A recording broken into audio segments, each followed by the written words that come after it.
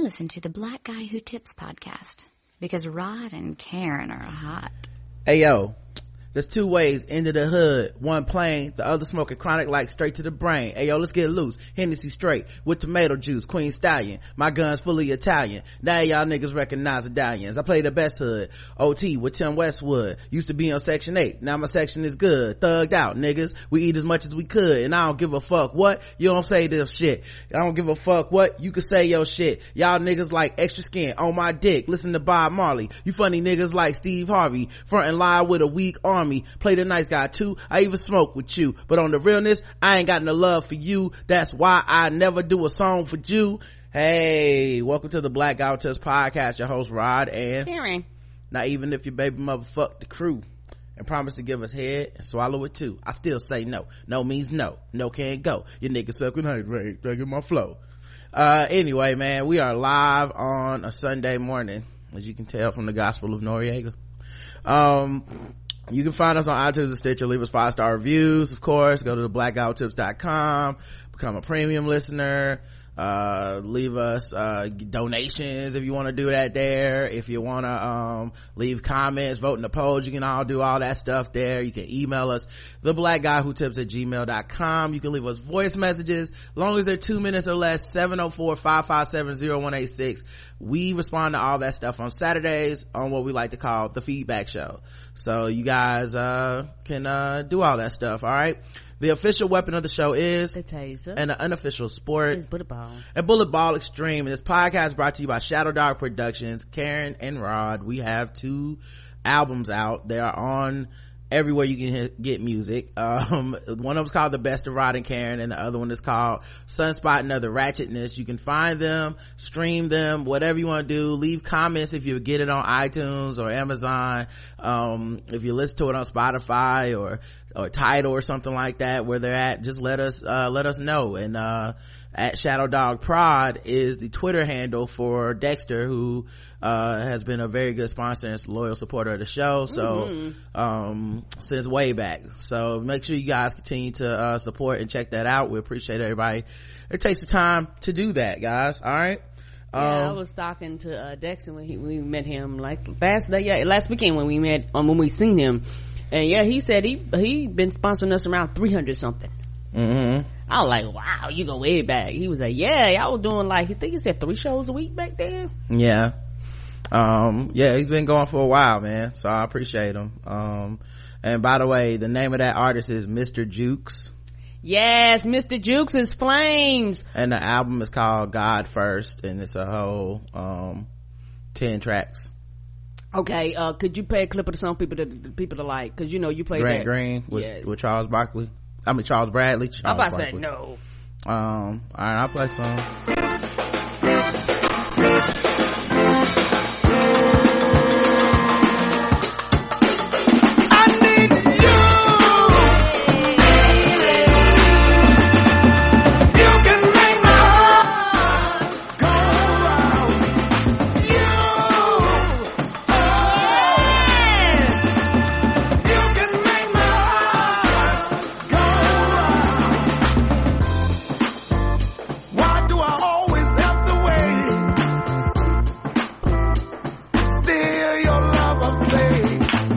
That's the song. Yes, I love that. I remember, what was it, Apple, one of them commercials, because I kept hearing it and they would play like a snippet of it, and I was like, that song goes, but it don't play long enough for me to try to find out who plays it. So I was trying to figure out, and Roger found it, so I was like, well, there gotta be an album, and I'm pretty sure the album goes just as hard as that, so I'll be starring that somewhere. Yeah, lately I've been listening to Cupcake with 2 Ks. I don't know if you guys have heard. Is that what you was playing in the kitchen for me? I think you turned on the speaker thing, and when you turned on the lights, and that started playing. Oh, okay. But I was already listening to that on my own. You're welcome to enjoy it though. I love this song. I listened to this before the show started.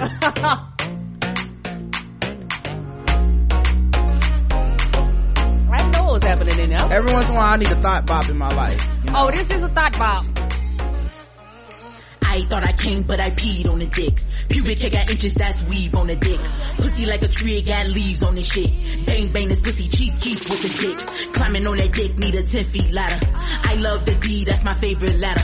My news in your phone taking up your data. My cakes got fatter, bad use it come as a batter. Look down to your dick and tell him I won't disappoint it. Pussy on punishment if she miss a dick appointment. Sloppy toppy for Poppy Lee, sloppy Joe Shook. I only call you captain cause your dick is off the hook. I can't make your dick stand up like Statue of Liberty once we fall. So hard. Tap the head of the dick, duck, duck, duck, goose. Head of the dick, duck, duck, duck, goose. Get the dick up and running when he fuck this gooch. Covered in on my cum, the dick be looking like a goose. Head of the dick, duck, duck, duck, goose. Head of the dick, duck, duck, duck, goose. Get the dick up and running when he fuck this gooch. Covered in on my cum, the dick be looking like a goose. Swat so wet you can take a cruise on it. Sucking your neck till I leave a bruise on it. Let you eat the pussy, just don't use a spoon on it. Put it in a box like you about to move on it. This that submarine pussy, Mr. Clean pussy. This that I'm about to fuck you longer than a limousine pussy. High self-esteem pussy, it's a dream pussy. If you're broke, then a pussy acting funny like a mean pussy. Easy. Woo. Bars. She said her pussy like a vending machine. I fell out the kitchen. She said she used cum as a conditioner. She was like, cum in my pubic hair, I use it as conditioner. I was like, God damn. That's serious right there. Kind of Vanessa Del Rio ass. Anyway. I don't know, but her coochie hair is in good shape. I can comb it. No, it's amazing. It's an amazing song. It's amazing what you can find on Tidal, guys. Surfing around. I found a lot of good music lately. I've been listening to Childish Major's album. He's from North Carolina. I didn't know that. But his joint is Flames. Never heard of him. I played it in the kitchen the other day when I was cooking. Right. It's basically like an EP. I guess it's a whole album, but it's like only 10 songs. It feels like an EP more than a whole album. Okay. 8 songs. It's only 25 minutes long. Oh yeah, that's more of an EP than an album. But it's got SZA on there, Isaiah Rashad, Drum, that nigga Six Lack, or Black as people call him. It's dope, man. Let me see if I can play a song for y'all. Like he got this song, No I and Team. Oh no, actually, you know, I'll just play hold on, I'll just play the first track. Aim High is dope. I mean, they all dope, but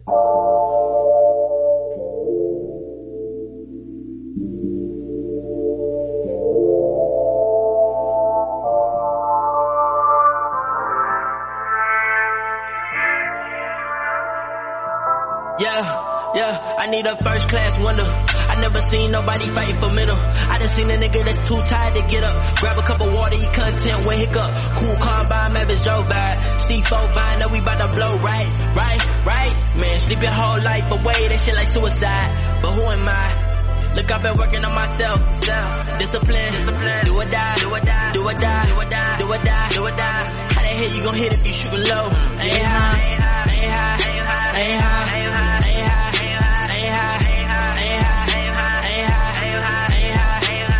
They swear this shit ain't poppin' in the Carolina. I'm a barber with a shotty shooter, they ain't line up. I ain't never seen $1 million, I'm on full throttle. Deposits, I like it. The same hand that get hand out, shit fight with. You gotta say what you mean it when you don't like shit. Hey, I used to be the nigga not controlling the vibe. They gotta see a leader when they look in my eyes. I gotta make this shit shake. I ain't get up out the field just to pump fake. Grab plays cause you know that we divide pies. 4 ways, finna drop up on the price tag. Roll rate, soon enough you get fed up playing all day. You gotta air work, you been praying all day. And never trust a hoe who be laying all day. I need a first class window. I never seen nobody fighting for middle. I done seen a nigga that's too tired to get up. Grab a cup of water, eat content with hiccup. Cool combine, Mavis Joe vibe. C4 vine, know we bout to blow right. Man, sleep your whole life away, that shit like suicide. But who am I? Look, I've been working on myself. Anyway, I love that shit. That whole album it just felt like it'd be over before it even started because it's so good. Yeah, that's a short period of time. Yeah, 25 minutes flies. Yeah, so anyway, put y'all up on some music a little bit. That was not necessarily what we planned to do, but kind of got on a tangent. All right, but that first song, I love that song, and I know I'm not the only one that been listening to the Apple commercial. Come on, one of them commercials was like, who the hell is that? Oh nah, it's dope. Cause them horns catch you, boy. Them horns go. Yeah, if you like horns, I'm really into this album by this I guess you call it a band.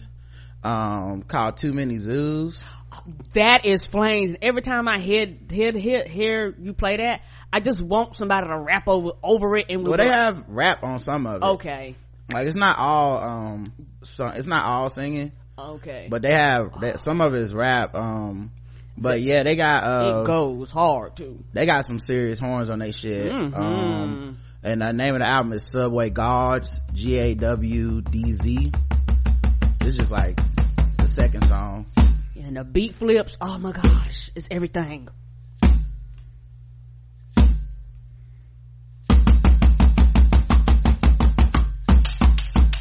It'll make you want to dance. It's good workout music too. Great workout music.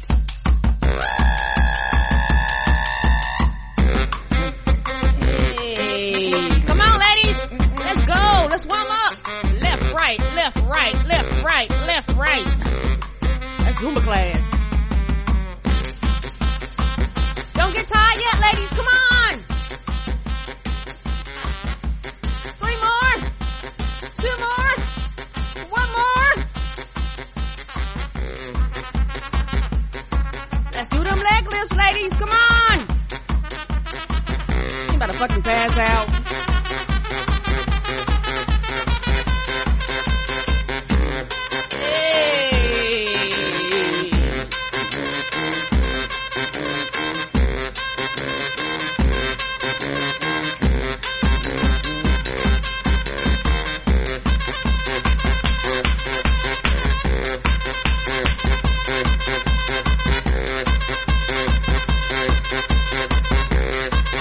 Come on, guys, we want to beat our goal today. 1 more mile to go. Come on.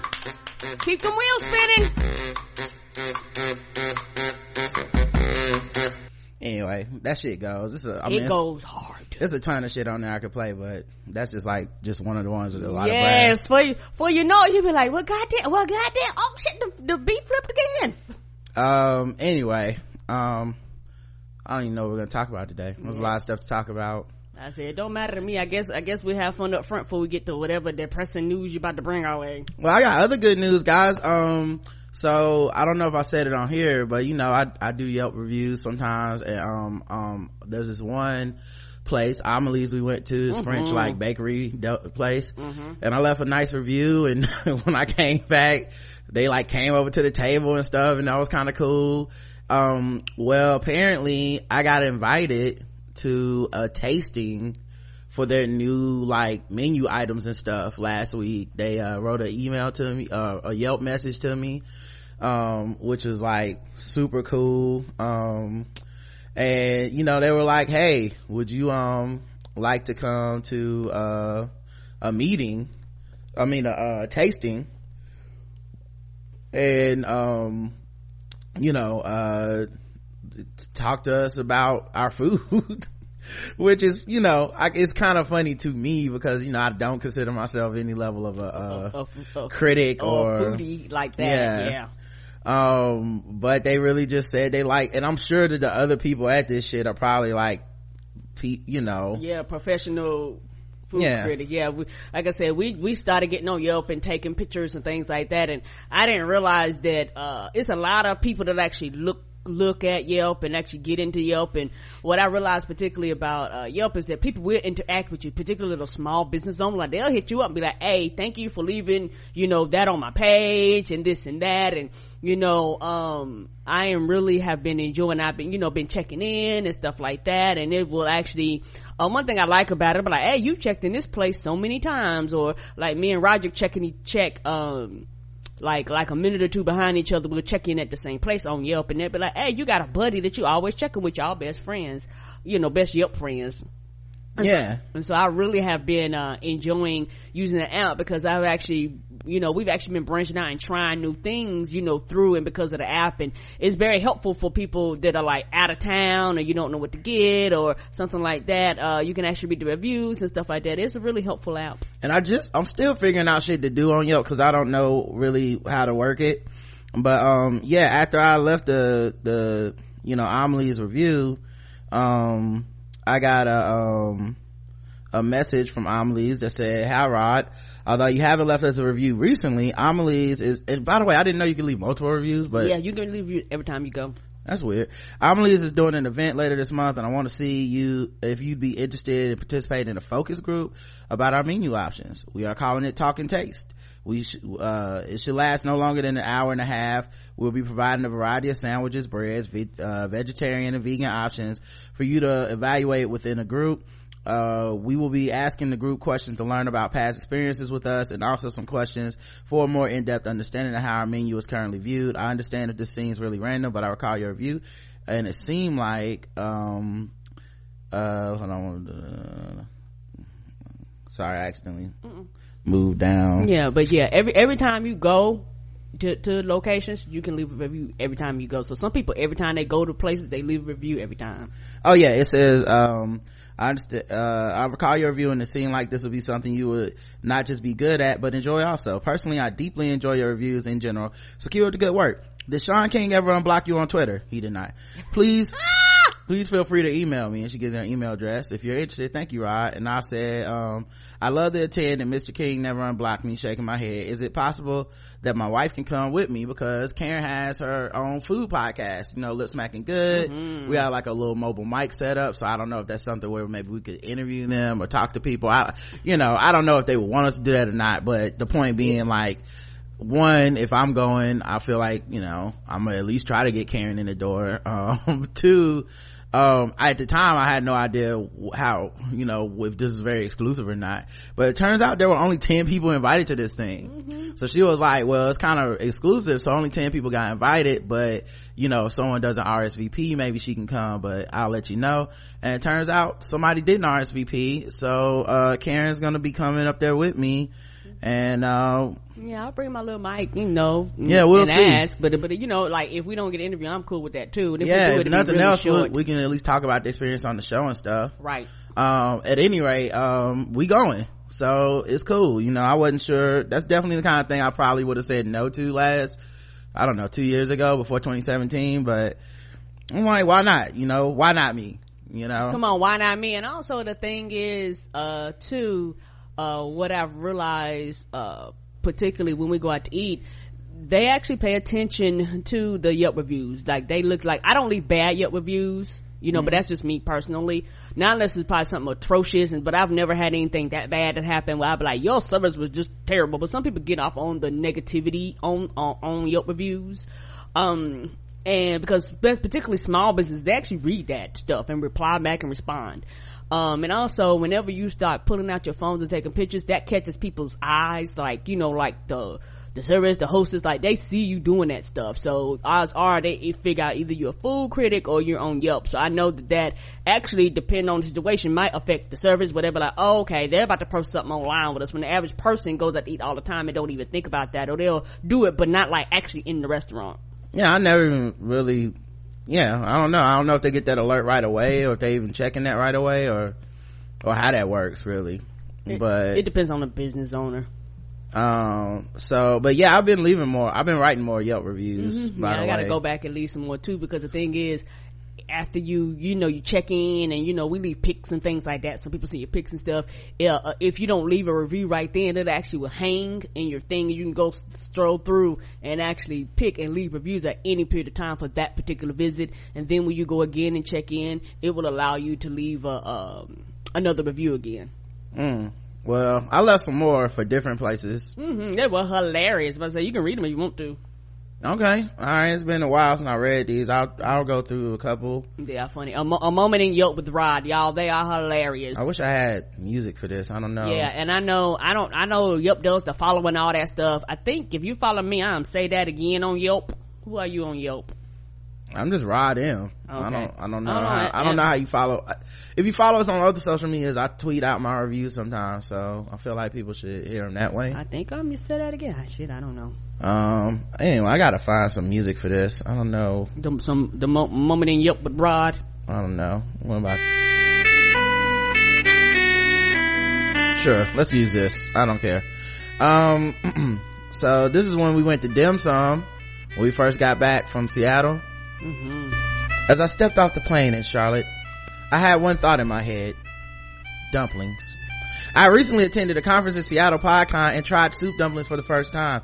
My life was forever changed, but I was saddened to discover that Din Tai Fung only had 4 locations in the entire United States, and none of those locations were on the East Coast.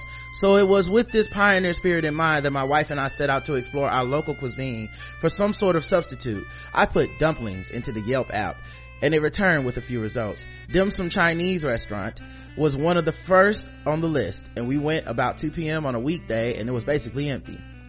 They have a menu with pictures of the various appetizer dishes, and you check off, and they bring them to you, and we tried as much as we could fit into our stomachs before getting way too full. We had to bring the rest home. We ordered so much food, it still came to less than $50 for both of us. A few days later, our adventurous spirits returned, and we found ourselves in Dim Sum once again. This time, it was a Sunday afternoon and the experience was completely different. The place was packed. Everyone was talking in languages we didn't understand with our ignorant American minds. When we sat down this time, they brought around carts full of delicious foods already prepared, and we just picked which items we wanted off the cart, and they put it right on the table. It was like a dim sum buffet that came around to your table. We tried all sorts of things we never tried before, even chicken feet. What do chicken feet taste like? Chicken. The waitstaff was attentive and made sure we knew what we were ordering if we had any questions. This place felt so authentic to the Asian community that I felt like a tourist in my own city. Right. Thank you, Dim Sum staff, for welcoming us into your home. I love this place and will definitely return. See, that was a nice one. We went to Southwest Kitchen and Bar Seoul. I wrote, I have never been to the southwest of the U.S. Maybe one day, but I like to think that when the great rapper Chuck D first said the words, "By the time I get to Arizona," he had no idea places like this existed. If only he'd known, we may have been robbed of one of the greatest songs of all time. By the time I get to Florida just doesn't have the same ring to it. Seoul is beautiful inside and out. Whoever decorated this joint did the damn thing. The food was all intriguing combinations that made me want to return and try them again and again. The food feels fancy, but the atmosphere didn't make me feel underdressed in my t-shirt and jogging pants. This place hasn't been open long, and I think we got a waiter that was new. He seemed a little unsure of himself, but he did just fine in the end. It is a little expensive if you're just expecting Mexican food. It's not. It's got that Southwest plane ticket on it, so come prepared to spend a little dough. Seoul is a great away spot for Americans to remember that what brings us together in these troubled times.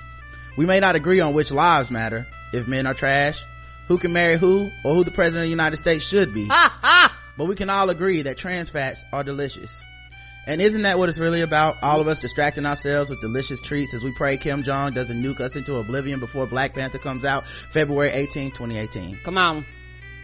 And that was my review. Is this song about to run out? Hold on, I gotta make sure. Okay, cool, I got some time. Din Tai Fung, this is the one we went to in Seattle. That place was delicious. Why are there only 4 of these in the U.S.? Din Tai Fung is so good, I knew it was gonna be delicious when I walked by the door on the way in, and there were people making soup dumplings in a room dressed in all white. It looked like the scene in New Jack City where Pookie was monitoring the workers packing up crack rocks. Yes, it did. That was when I knew this place was the bomb. They are literally serving that crack. The wait staff was friendly and attentive even at 10 a.m. and when my wife and I walked through the door, we explained that we'd never been there before, and they gave us such a detailed and thorough explanation of the menu that I could have applied for a job there after. Soon, soup dumplings are the Beyonce of dumplings. Like F whatever dumplings you had before. If they not soup dumplings, then they are just playing games with your taste buds. We don't have anything like this in Charlotte, North Carolina, so I'm gonna have to learn how to make soup dumplings on my own. If you come to my house and see a bunch of people in white folding dumplings while I'm doing jumping jacks in the background, just know that I gone full new dumpling city, and I'm not getting high on my own supply. Thanks to Denise who hooked us up with the gift certificate for the meal. We didn't even spend $50, so I don't know what the food Angel C is talking about, what that food Angel C is talking about in the review section, who left 2 stars. Do your taste buds work? But I digress. If you're ever fortunate enough to be in the vicinity of Seattle, I say give this place a try. Yeah, I don't know what Angel C was talking about. She was hating. Oh, that place was delicious. Let me find some more classic music because it's about to run out. All right, let's see. Raleigh, y'all know this spot we talked about on the show. This is and shout out to some of our fans. I think last week or the week before last, they actually came to Charlotte for something and hit us up and said him and his wife tried it and it was delicious. A few people have hit me up about this. Y'all, they're so good. One woman even replied to this. Anyway, I'll get to it. We love this place. My wife and I try to get out to Raleigh at least a couple times a month. I'm in love with their crab fried rice, but they have so many delicious offerings on the menu. They also have great happy hour deals like half price sushi and apps if you come at the right time. But anytime is the right time for Raleigh. The staff is friendly and welcoming. The inside is a bit small, but it just lends itself to an intimate atmosphere, intimate enough that you can sometimes hear what the table next to you is talking about, including a woman who was walking her friend through his divorce by snitching to him about what his estranged wife was up to. What? That was a pretty good day. I always get the cucumber crush cocktail. You think cucumber, why would I drink that? But honestly, it's tasty and refreshing. I don't know what white privilege feels like, but I'd imagine the refreshing taste of a cucumber crush sliding down my throat is the closest I'll ever come to it. Come on. Then the menu is one double-sided page. Much of it is appetizers and sushi, and as of yet I haven't had anything on the menu that wasn't delicious. Be careful with the drunken noodles, they are spicy. You will be coughing a bit, and if you go anything above 2 on the spice, right? Because they'll be like, oh, what is it, 1 through 5? And you know us Americans, we be like, yeah, give me a 3 or 4. They'll be like, you don't want that, you don't want that. But see, me, I like it spicy. Spice me up, baby. I need to clear up these sinuses anyway. There's convenient parking in the garage behind Raleigh, and there are also spaces on the street right in front of the building. I don't know how I hadn't heard of this place before, but it's worth a trip. And the only downside I can think of is they don't take the tails off the shrimp when they serve them. I tried to request it, but they were like, that's just how it is, cuz. And I respect their honesty. I just don't get the shrimp anymore, but all the food is still worth it. P.S. Learning to love yourself is difficult, but it is rewarding. Don't be too hard on yourself. Learn to accept your flaws and realize no one should be judged by their worst day. I love you. Oh, I like to be inspirational sometimes. Lenny Subs went there the other day, y'all. I don't know if y'all know Lenny's. Everybody know Jersey Mike's. People don't know Lenny's. Anyway, me and Lenny's go way back, like so far back I feel like I could call him Leon. You can't though. You don't know Leon like that. Unlike his more charming cousin Mike from Jersey, Leon is not about these games. If you're eating in, they will bring your sandwich out to you. And they have a vast assortment of potato chips. This is an old school shop where you get your money's worth. I always leave with a full stomach and a full wallet. They have 2 TVs and they are never on Fox News, which cannot be appreciated enough. Much like their fresh ingredients, Lenny Subs likes their news real. And if you get a sub, you have to add banana peppers or the hot pepper relish. It is their specialty. It's a little spicy, but in this weather, we can all use a sinus clearing, right? I'm just trying to help y'all sinuses out, really. That's what these reviews is about. Come on. And the thing, before you go in, the thing about Lenny's, they have like 4 sizes. They largest one like a 15-inch, and like if you order that, you literally can split it for like 4 people, and it is worth every single dime. And they chicken Philly is flames. I watched a documentary on Netflix about Amanda Knox. She's like the OJ Simpson of Italy. Y'all know who I'm talking about? Anyways, I think she did it. I don't know, man. Life is strange. But she confessed and everything. And her boyfriend confessed. Who confesses to a murder in another country at 20 years old unless they did it? Am I tripping? She also blamed a random black dude from the bar they went to. Like, really, chick? Not feeling that at all. But get your coins, boo. And then the last review I left was for Midwood Smokehouse. It's a barbecue place. Oh, that place is good. They got a big pig on the logo. I came in here with some rolling papers and a lighter, but quickly found out it was not that kind of smokehouse. After I got over my brief disappointment, I discovered it was my second favorite kind of smokehouse, the barbecue kind. The setup is really nice and spacious. We went for lunch and we were sat immediately and got our food pretty quickly. We tried these bacon wrapped stuffed jalapeno peppers that were to die for. Oh, they were so good. Midwood believes that those who stay ready don't have to get ready. When they keep the barbecue sauces on deck on each table, and they have wet naps on hand. You'd be surprised how many restaurants serve sticky food items with no wet naps. Before you go on, yes, you serve wings and shit, but you don't have no wet naps. We don't have no wet naps. What the fuck a paper towel gonna do? I mean, not paper towel, regular ass napkin gonna do? It's like you serve sticky shit. I'm eating honey garlic crusted wings. I want a wet nap. The manager came over and checked on our table a couple times as well. That was pretty dope. Not the kind of dope I expected in a place called Smokehouse, but still dope. At least it wasn't named Midwood Trap House, although I guess they do move a lot of birds. While we're here, LeBron James should win the NBA MVP every single year he's in the league. I mean, what else does this guy have to do? I think he could take a pick-up team from the local YMCA to the NBA Finals. We really don't appreciate the greats while they're all playing. He never gets injured. He is an outspoken social critic, and he doesn't cheat on his wife. We can't say that about Jordan, Kobe, or anybody else you consider to be the king of the NBA. The biggest knock on him is that he moved from Cleveland to Miami when he was 20-something years old. Yeah, like you wouldn't want to do that if you could. It's time for people to let LeBron James hate go and give him his flowers while he can still smell them. So there you guys go. We are all caught up. Okay, classical music, that's enough. This has been your moment in Yelp with Rod. I still have You probably got plenty more. More to write. I need to write more. I got so many more. Anyway, we got interviewed. We got interviewed by blacknerdproblems.com. We talked about it at PodCon. It's finally out. It came out on the 12th. So it's only been out for a couple of days. I'll include this link in the show notes if I remember. I hope I remember. But it's titled Pod Only Knows Interview with the Black Guy Who Tips. It was a really fun, thorough interview. It was so much fun. She went and made gifts out of our yes, and I was like, where did she get this from? Yeah, like she got live footage from when we did our live show and us dancing to some of the songs, and she went and got when we were on TV RevoltCon, and yes, and she went way back. She even got some stuff when we had a Spreecast a spotlight. Yeah, was it Vocal or Spreecast? It was Spreecast, I think. Yeah, one of them. Yeah, one of them. Yeah, but yeah, it was really fun. Yeah, it was a Vocal. Yeah, okay. Vocal. It was really fun. It was like such a great interview. She asked so many good questions, and if you guys get a chance, maybe go there, leave comments, let them know that you checked it out, let them know if you think the interview was good. That's the kind of stuff that really helps us with publications and stuff, because I think most people feel like writing about a podcast or something is about bringing attention to the podcast, which it should be, but also it's really important that we bring attention to these media platforms that write about us, to let them know that, hey, we have fans, they're interactive, they listen, they, even if you just go there and go, great interview, good job, or whatever, it really does help us out. And it only takes a few seconds. So if you guys get a chance, please check out the interview. And like I said, I'll try to link it in the show notes as well.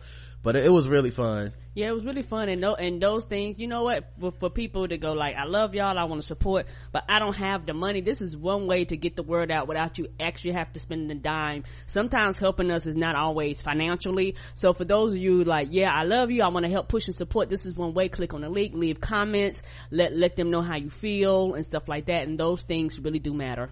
All right, let's talk about some news. I think I'm all in on President Oprah. Not that I feel like that's gonna happen, right? But the joke is too good, and you guys are fucking it up being all serious, and I don't have way too serious. I don't have 3 years worth of being serious about this bullshit to end me. So President Oprah actually went and did something that President Trump did not. She went out there and met rescue teams and search dogs hunting for missing people in the California mudslides that have left 19 people dead. And she revealed her own home was left with just minor damage. Good God. Yeah, she got home, one of her many homes, I'm sure, out there.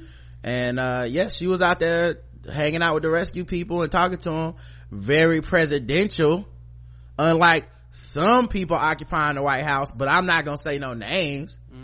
They don't really care about people, so it never even occurs to them to go out and meet people at these tragedies until they're getting fucking roasted on Twitter. Then it's like, oh yeah, let me take a second out from beefing with some nigga that wrote a book, and let me take a second out from complaining about people taking a knee during NFL games and playing golf, and actually do a presidential thing like show up at a catastrophe and offer people some sort of solace and let them know that they're still in their country's minds and shit. But whatever, right? But yeah, she went on out there and made sure to thank the rescuers and made sure it wasn't about her. She's like, it's not about my house, I'm rich, my house is straight, It's like, disasters just know to go around rich people shit. I don't know if it's just built better or what, but the poor, the rest of us, she was worried about, And the emergency responders explained to Oprah how they train the animals, and that they hope will find the remaining 5 missing individuals, possibly dead but hopefully alive. Oh. The other thing I wonder is if I feel like if she starts doing shit like this, she might really be about running for president. I don't know. Not that she doesn't do shit like this before, but right. If you start doing shit like this is shit that presidents do. And my favorite thing about this, she went out there with no wig. Come on. Like she just went out there. You know it's real when probably no wig, she probably had little to no makeup on. I didn't know I need this in my life, but if President Oprah, is it a pic? Yeah, I got it. If President Oprah would show up to catastrophes with no wig and no makeup on, looking like somebody grandmama just leaving the house, let me go check on the people down the street, baby. Right. I think I could use that imagery in my life. Right. And to an extent it makes sense. I'm here. Even though truthfully I could see if she did, because it's actually a photo op and all that stuff, but she was like, no, I'm really here because I care, so I'm not trying. I just got out of bed, brushed my teeth, put my glasses on, and was like, look, let me go check and see what's happening to the people around me. She really looked like she just came out the house. And yes. I don't mean that as any level of insult. No, me either. She really just looked like, man, look, let me just go check on everybody up the street and see what's going on. I don't know if she filmed this for her show or what, but California just had the fires. Right. Now they had these mudslides, people dying and shit. Right. This is crazy. Right. And then this is real. We ain't talking about the fake one that happened over hundreds of people's phones in Hawaii. A fake emergency. Yeah, had people panicking and shit. Yeah, well, we'll talk about that eventually, I'm sure. But yeah, she went on out there, man. So I don't know. The more, and like I said, like I've been telling people, if she decides to run and if she does all this shit, that's if it's gonna be about her building this platform over 2 to 3 years. It's not gonna be tomorrow she's the fucking president. So right. Everybody's talking, but I don't feel like they have any vision of the future. We got a ride from Cameron, the rescue worker. It's so sad seeing people's lives.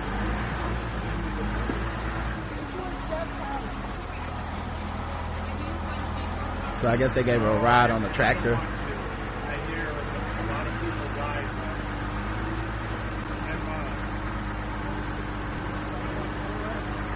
Yeah, I wonder if it's for some kind of special or something, or for something she's gonna do for a show or something. A possibility. Cause see, her media machine is people think Trump had a media machine. She actually has control over some shit. Right. She could craft an image that would be a lot more presidential than that motherfucker if she wanted to. She's gonna put very, very smart people around her.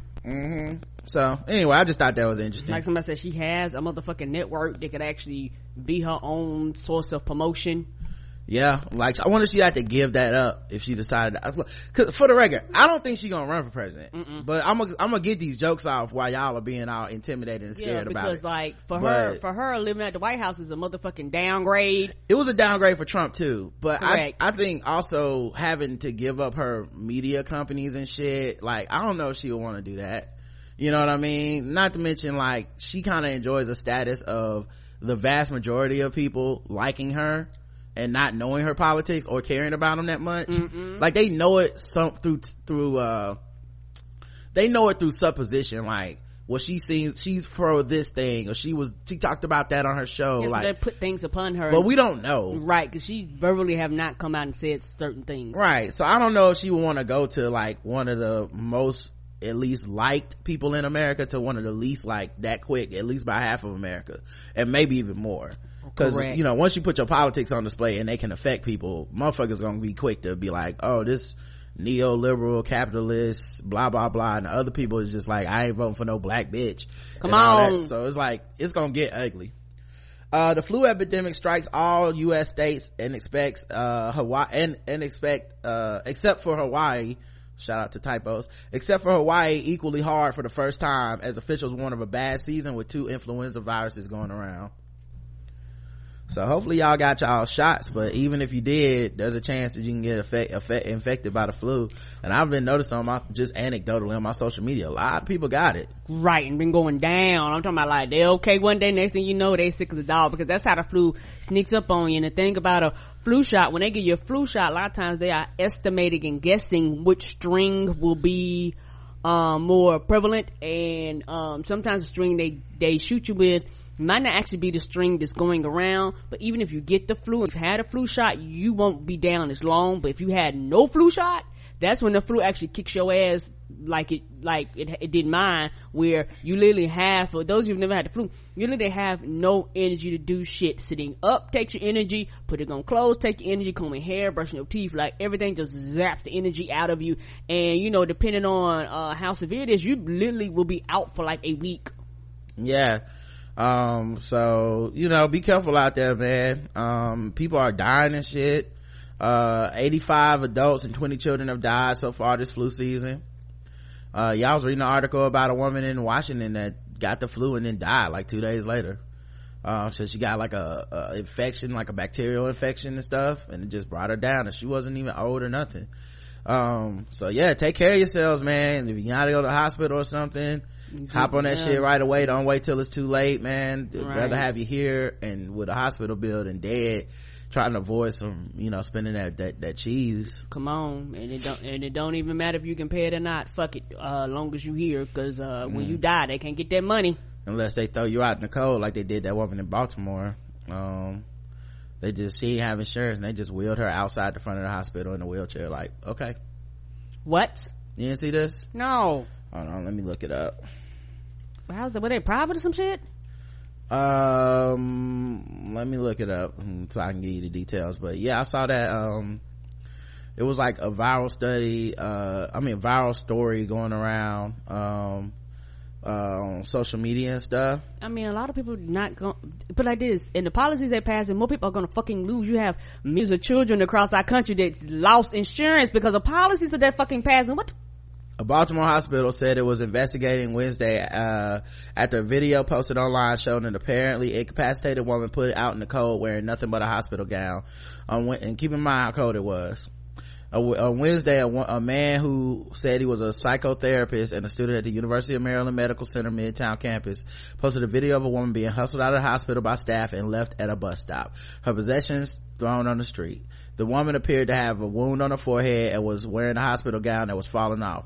She grunted and shouted, according to one, it appeared to say at one point, "Please help me." The man who posted the video said it was just 30 degrees out and challenged hospital staff. "So y'all are just gonna leave this lady out here with no clothes on?" he said in the video. "That is not okay." The responses of security staff are not audible in the video, but one appeared to say she was medically cleared. The spokeswoman for the hospital verified its authenticity and said it was filmed Thursday. We share the shocking disappointment of many who have viewed the video showing the discharge of a patient from the emergency department of the UMMC Midtown the night of January 9th. Lisa Clove, a spokeswoman for the hospital, said in a statement, "This unfortunate event is not representative of our patient-centered mission." No further information about the patient or her care was available.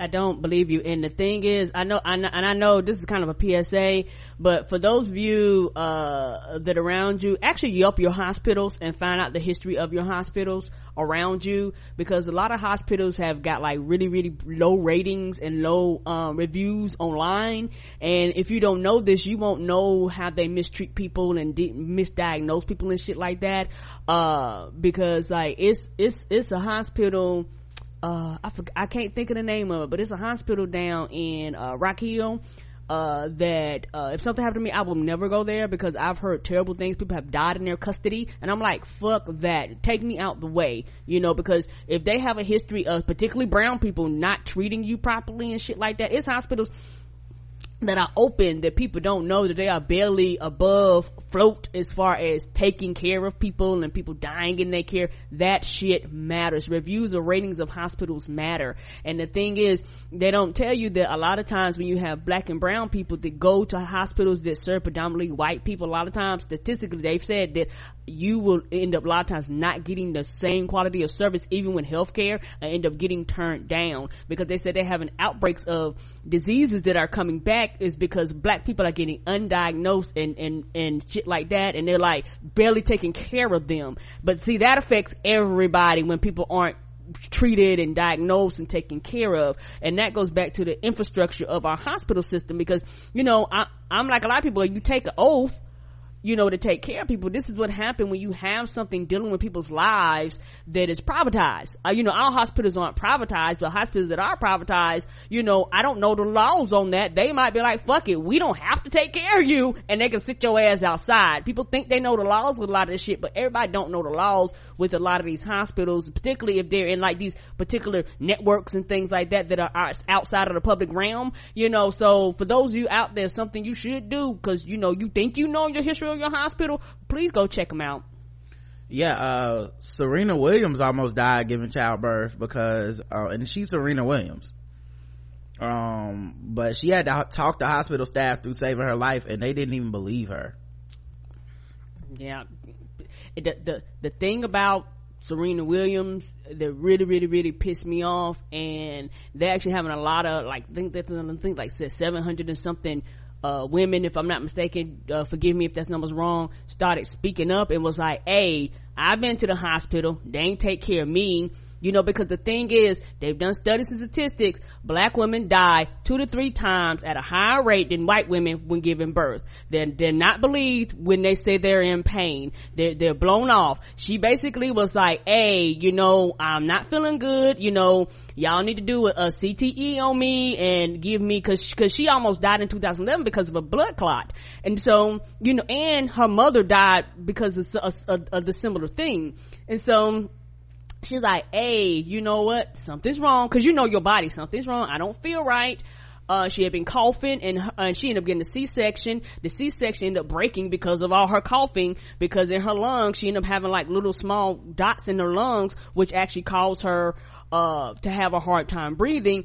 And she told the nurse, and the nurse basically was like, oh, she delusional from the medication that they've given her. She knows her body. So she basically had to have a fit in the hospital and be like, hey, y'all need to look at me. And they ran the test, basically, because I read the article, they ran the test, and they was basically like, yeah, you do got this, and they did it, but why should I have to go through this? Because the thing is, actually, I have the article in front of me, right? So it was also, she has a history of this just in life. Yeah, I'm sorry, her mama's still alive, but her mama had like the same complications. Yeah, I apologize. Not dead, but she has a history of this just in life, like just as a tennis athlete, everything. In her family and whatnot. The other thing is, since she has a history of it, she knows what test to take, and she knows what scan she needs. She thought she was having another pulmonary embolism, which is like a blood clot in your chest.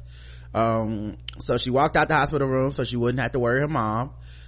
She was gasping for breath, and she knew that she needed a CT scan with contrast and IV heparin, which is a blood thinner, right away. The nurse thought her pain medicine might be making her confused. Serena insisted. Soon enough, a doctor was performing an ultrasound on her legs. I was like, a Doppler? I told you I need a CT scan and a heparin drip.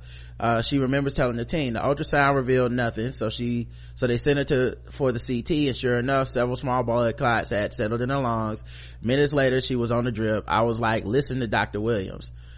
So one of the most rich, famous, powerful black women on the planet, an athlete that knows her body better than anybody else, almost died, or could have died, due to just the negligence and the disbelief of practitioners when it comes to black women's bodies, which happens, black people's bodies in general when it comes to the hospital industry. It doesn't matter how many studies has been done, or nothing. We have a higher tolerance of pain, right? Not just that, but we can take more somehow. Like, you don't need the same treatment, we'll somehow be okay. But when you look at how Erica Gardner her asthma came back and got really bad after she gave birth. There's a lot of, it changes your body, but there's also a lot of complications and stuff that, if the medical professional is telling most of us, well, nah, you don't need that, how many of us would have been like, okay, then I guess I don't need it? What about the money difference? How many of us would have not been able to afford that CT scan? So we would have had to be like, well, fuck it then, I guess just whatever's cheapest, I guess I'll try to cough it out and see what happens. So yeah, that was wild, and that was Serena Williams. So. Right, and then when you fuck around and die, they're not gonna take any responsibility or any action, and they're gonna fight you tooth and nail when the people are like, hey, you were told, and you know it's a big ass lawsuit when you die. Right. So, you know, and a lot of us, a lot of people believe that wealth is an insulation from the things that affect people racially, and this is why you have people like Serena Williams still talking about Black Lives Matter, you know, because it's not just the things that you would think, like it's also shit like this. Yeah, and I will forever believe that no matter how much money you make, no matter what your status is, no matter how rich and famous you are, no matter how many people time see you on TV, across social media, no matter how big you are, to people that are racist, you will be a nigger. And that's as far as they look. It's nothing else you can say nor do to change their minds at any period of time. You're just a nigger to them. Yeah, you got money. Yes, you can help them out. Yes, you can make them money, but in their mind, in their eyes, you're still a nigger. And that is the thought process of people that are racist. And until you understand that, shit like this is shocking and surprising to particularly a lot of white folks that don't understand the racial implications behind the shit that happened in the first place. You know, with Serena Williams, you know, if she'd have been like, well, y'all doing this because I'm a black woman, everybody would have been fucking up in arms. But that's the truth. Right. Feds resume accepting renewals from Dreamers. So apparently there was a move, the Trump administration announced Saturday that it's complying with the federal court order by allowing so-called Dreamers to renew their quasi-legal status and work permits they had enjoyed under a program that started in 2012. U.S. Citizenship and Immigration Services, a division of the Department of Homeland Security, posted an update on its website Saturday evening saying that the renewal process for recipients of the Deferred Actions for Childhood Arrivals status would resume effective immediately, despite the administration's announcement in September that it was winding down the Obama era initiative. Due to a federal court order, which who knows how long that stuff lasts, who knows what the process is, because they probably will not stop challenging it. And if it's not like a Supreme Court ruling, a lot of times it kind of doesn't mean anything. Not to mention, what are your states and local jurisdictions doing? Because many of them will violate shit like this and be like, well, we'll take it to our Supreme Court then, bitch, because we kicking them out, you know. And most of that's, you know, as much as people talk about the deporter-in-chief label that they gave Obama, I think one of the things that people are missing in that is that a lot of people in our country do not want immigrants here at all, and that's not necessarily a Democrat or liberal thing. For a lot of people, even that's not even really a black or white thing. I've seen black people that are stupid like that. They don't want immigrants here, and it was never gonna be a clear like amnesty or Ali Oxenfree or y'all can stay. That solution is never gonna come because it's actually not the will of the American people. Nope. And until the American people stop being xenophobic, all our policies are gonna be xenophobic, and it's gonna, you know, and I don't have the correct solution to all this shit, by the way. I know they're never gonna have open and free borders for everybody to just come on in and shit. I know that's not a feasible solution either, but I know that this was like that compromise, that negotiation, and basically the dude got shat on for it. But yeah, they even fighting this. Like, even the compromise that people feel was not good enough is too much for a lot of Americans. And that's why, Bush and them have so much support behind this shit. But, I mean, Trump and them have so much support behind this shit. This is part of what he ran on. Mexicans are rapists was his first fucking racist statement as a candidate for the presidency. So I'm not shocked at all this, but it's still very upsetting. Yeah, and the thing about it is that it just makes you mad when people don't know the fucking history about our country, because everybody came on a motherfucking boat. Everybody's a goddamn immigrant except for Native Americans. They were here. Everybody else came on a boat. Everybody else came on the goddamn boat. So it's like, because you're here and they quote unquote legally can't put you out, fuck everybody else. That makes no sense to me. Yeah, so they're starting to accept these things, but you can't trust them because at the same time they're also rating like 7-Eleven businesses and checking everybody's papers and immigration status. So they talk out of one side of their mouth, but they're still full-fledged trying to make sure that they send a message that you are not welcome here if you're not white and you're in this country and you weren't born here or something like that. They want to make sure that you feel under the gun, essentially. Right, and the thing is, they would get rid of everybody else legally if they could turn around and strip black people, quote unquote, of their papers. Because for a lot of white people in our country, particularly racist white people, y'all just better be glad the South lost. That's why, you quote unquote got your papers and we can't put you away, but if we could change the laws, y'all motherfuckers would go back where the fuck y'all came from too. Trump was on Twitter basically saying that, this was unfair. The court system is fighting against him. Right? Because he really does think, I'm president, why doesn't everybody just do what the fuck I tell them to do? Right, because he thought that's how the shit worked. Right, and it's amazing because to some extent his presidency will show people, hopefully, that's probably too optimistic. It probably won't show y'all shit. Nope. But in general, if people are paying attention, they should be learning that there are limits to the power of the office, and even with a quote-unquote tyrant in charge, it's very difficult to get quick change on things that isn't fought back. Like, you have 3 different branches of our country, legislative, judicial, and then you have your, presidential. And you see almost all the time with his decrees, the judicial branch is like, no, you can't do that. Right, and it's designed like that for a motherfucking reason. Right, but what the difference is, when Obama was president, there's a lot of people that either aren't very informed politically or not very studied, and they really did think that his election was a decree on America, that he could just go there, propose ideas, and everyone would have to do them, which is not what he campaigned on, and it's also just not realistic. But he was a constitutional scholar, so he was like working with people as part of the process because we have to, not because if I could snap my fingers and be like, okay guys, no more of this shit, I just do it. But obviously that's not how the country is designed. Trump doesn't care about that shit, but essentially he keeps running into these roadblocks because he doesn't care. Because he just goes, I'm gonna tweet out transgender people are banned from the military, and then as the wheels start turning in that system, it's like, no, you can't do that. And then like it may take a week or 2 or a month or 2 or whatever, and then you get back and it's like, what he said he can't do.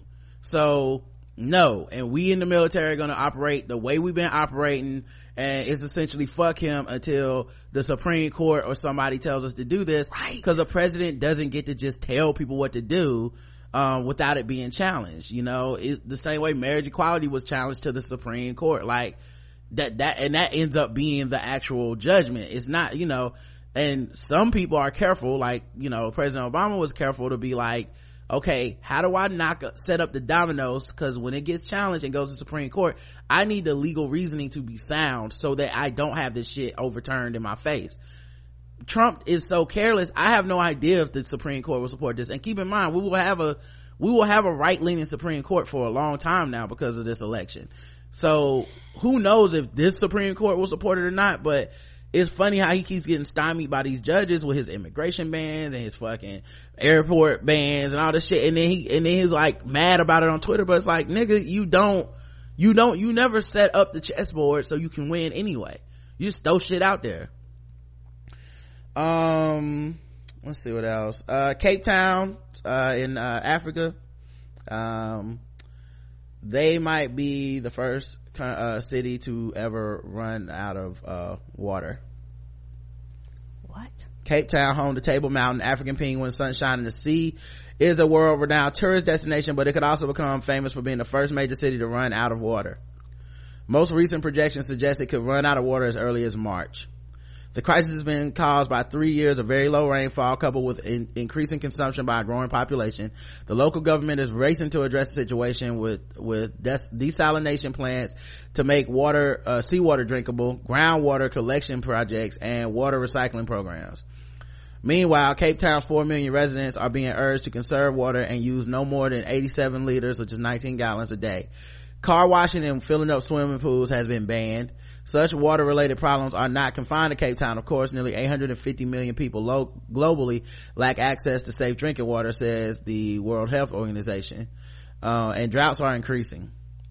So it seems incredible that we still waste so much of this essential natural resource. In developing and emerging countries, up to 80% of the water is lost through leakages, according to German environmental consultancy GIZ. Through leakages, which is shit that probably can be fixed. Yeah, even in some areas of the U.S., up to 50% of water trickles away due to aging infrastructure. A growing number of technology companies are focusing their work on water managing, applying smart solutions to water challenges. But yeah, they could be the first city to run out of water. I wonder how much, like, and it seems like a lot of it's just inefficiency. Like, we have the water, but we don't use it efficiently. We don't, yeah. Sound like people have been treating it, they hadn't been recycling it, like, and shit like that. Yeah, water is such a luxury to quote unquote, even though it's such a necessity. A lot of people don't realize that. For the fact we have running water pipes here in our country is something else. In a lot of parts of the world, to get water, they literally got to go to the riverbanks. You know, they got to go to the creek to get their water. Like, they have to. It's not a option. You have to walk miles away. A lot of people don't have running toilets in their places of where they live. Like, that shit is a luxury, and it's something that here in the United States people just take, you know, for granted, you know, that you will always have fresh drinkable water, and you got these motherfuckers spending $60 for shit trying to kill themselves. Yep. All right, let's get to the next session.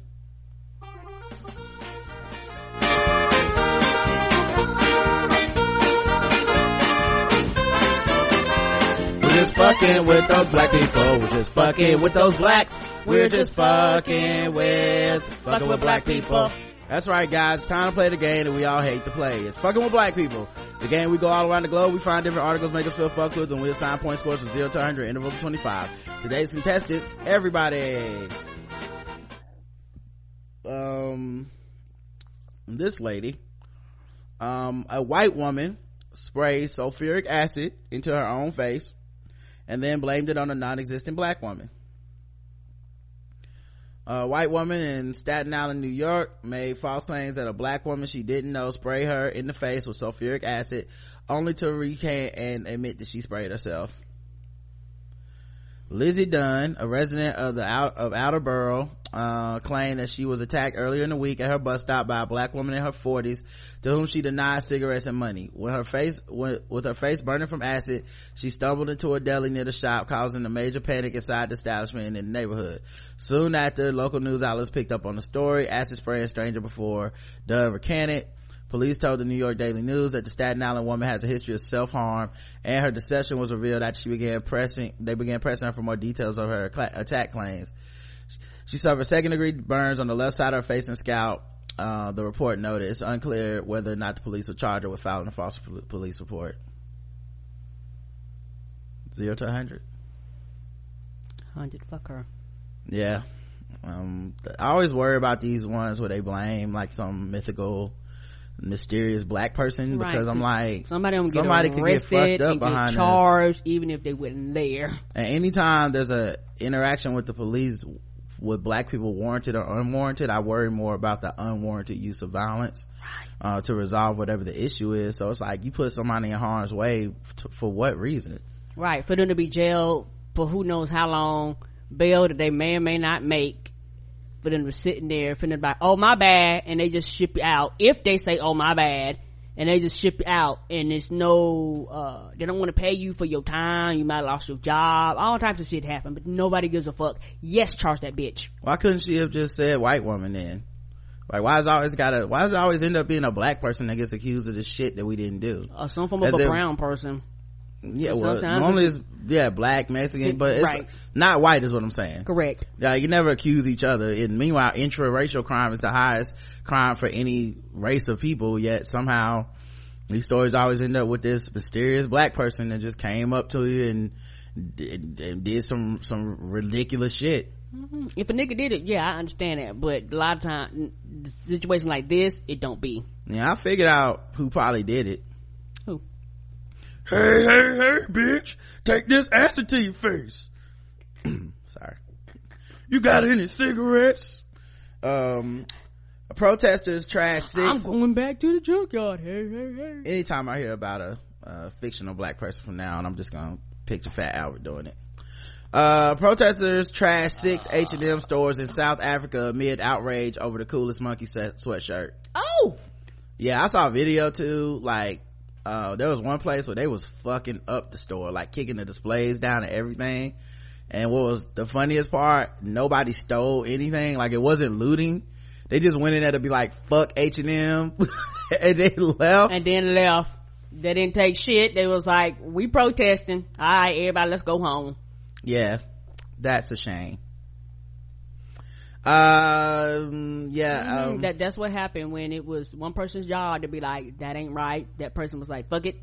I don't know what to tell you. According to the spokesperson for the Economic Freedom Fighters, EFF, I like that it spells F, like F y'all.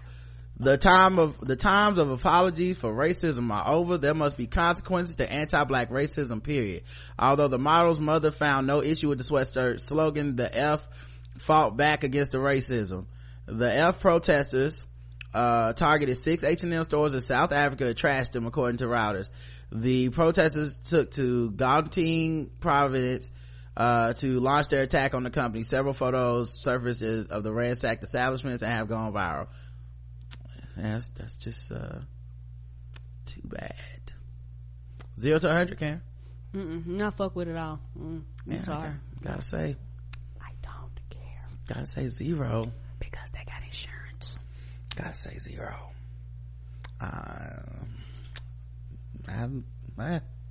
Gotta go to 0, y'all. Sorry about that. Too bad for those clothes. Too bad for those clothes. And those shelves and those racks. Yeah. Those poor mannequins. Eric Clapton apparently used to be racist. I didn't know this. Y'all knew this? Eric Clapton used to be a racist? I don't really listen to like that kind of music. No offense to it. It's not bad. I've heard of him, but yeah, I'm not a big fan of his. Like, maybe that's the problem. If he's duoing with somebody, but I haven't been going and be like, what's hot for Eric Clapton in these streets? And I normally don't look up, I normally don't look up shit like interviews with artists and stuff. I'm not really big into that, and that's no offense to these people, but I like the music or the movie or the thing that you do, and I'm not really into like going to find your personal stances unless it becomes news somehow. Right. But at any rate, he apparently used to be just a plain old racist. He fell into the love black culture but not black people trope, because he made his money making rock music, which black people sort of invented. So come on, that old thing. I can't imagine how many black people got stripped of their wealth and their rights and then got washed. That wrote a lot of these songs and performed a lot of these songs that got stolen from them. He was at a Q&A session after his biographical documentary Eric Clapton Life in 12 Bars aired. And listen, the age of receipts, boy, people brave as fuck to be putting shit out in the age of receipts, because you're gonna have to answer these questions. Not saying you shouldn't, but it's just interesting because it's like, is it worth it to you or not? I don't think it'll cancel anybody or anything like that, but just it is the public embarrassment of having to pop into like it used to be a time you're like, oh, I'm writing a book, and the only thing you have to address is whatever's in the book, or the topic of the movie. Oh, you writing a book, we covering everything then. Yeah, but it's like, oh, you putting a movie out, that's cool. What about that girl you raped? Just like like it's just changed it's such a short period of time. At any rate, the film that was out called The Life in 12 Bars, the show footage of him chanting racial slurs such as coons and wogs, short for gollywogs, and saying England is for white people in the 1976 concert in the British city of Birmingham. Okay, that's a new word, gollywogs. Yeah, it sounds like something from Harry Potter. Yeah, it ain't. Yeah, it might be new to us, but it ain't new. I believe that. Yeah. In the video, Clapton jumped behind racist Tory MP Enoch Powell and declared that Britain must stop itself from becoming a black colony. I don't want you here in the room or in my country, he declared. Listen to me, man. I think we should vote for Enoch Powell. Enoch's our man. I think Enoch's right. I think we should send them all back. Stop Britain from becoming a black colony. Get the foreigners out. Get the wogs out. Get the coons out. Keep Britain white. I used to be in the dope. Now I'm into racism. It's much heavier, man. Fucking wogs, man. Fucking Saudis taking over London. Bastard wogs. Britain is becoming overcrowded. Enoch will stop it and send them all back. The black wogs and the coons and the Arabs and the fucking Jamaicans and fucking don't belong here. We don't want them here. This is England. This is a white country. We don't want any black wogs and coons living here. We need to make clear to them that they are not welcome. England is for white people. We are white people, man. We are a white country. I don't want fucking wogs living next to me with their standards. This is Great Britain, a white country. What is happening to us, for fuck's sake? He's apologized over the years and saying it was his heavy drug and alcohol addictions that spurned his racist diatribe. It's interesting who's allowed to apologize and be forgiven and move on to keep operating like that. I literally have never heard of this shit. You would think when as many people talk about him, you would think that this shit would come up all the time, but this is my first time hearing it. Maybe it does and I just not know circles. Correct. Anyway, he says, I was so ashamed of who I was and kind of semi-racist, which didn't make sense. Half of my friends were black. I dated a black woman. I championed black music, he said. So he was just confused, y'all. It didn't even make, he's only semi-racist. Just had these really racist views, but he had black friends, so like, he must not have believed them. A hollywog, a soft doll with bright clothes, a black face, with fuzzy hair, and this picture hollywog, you sure you don't mean gollywog? Oh, gollywog, I'm sorry. Okay. Oh my gosh, this picture. I don't know if I can show it to you. I don't think you can. I don't think it gives you the ability to do it. Put it in the chat though, and I'll link to it if you want me to show people. Okay. But yeah,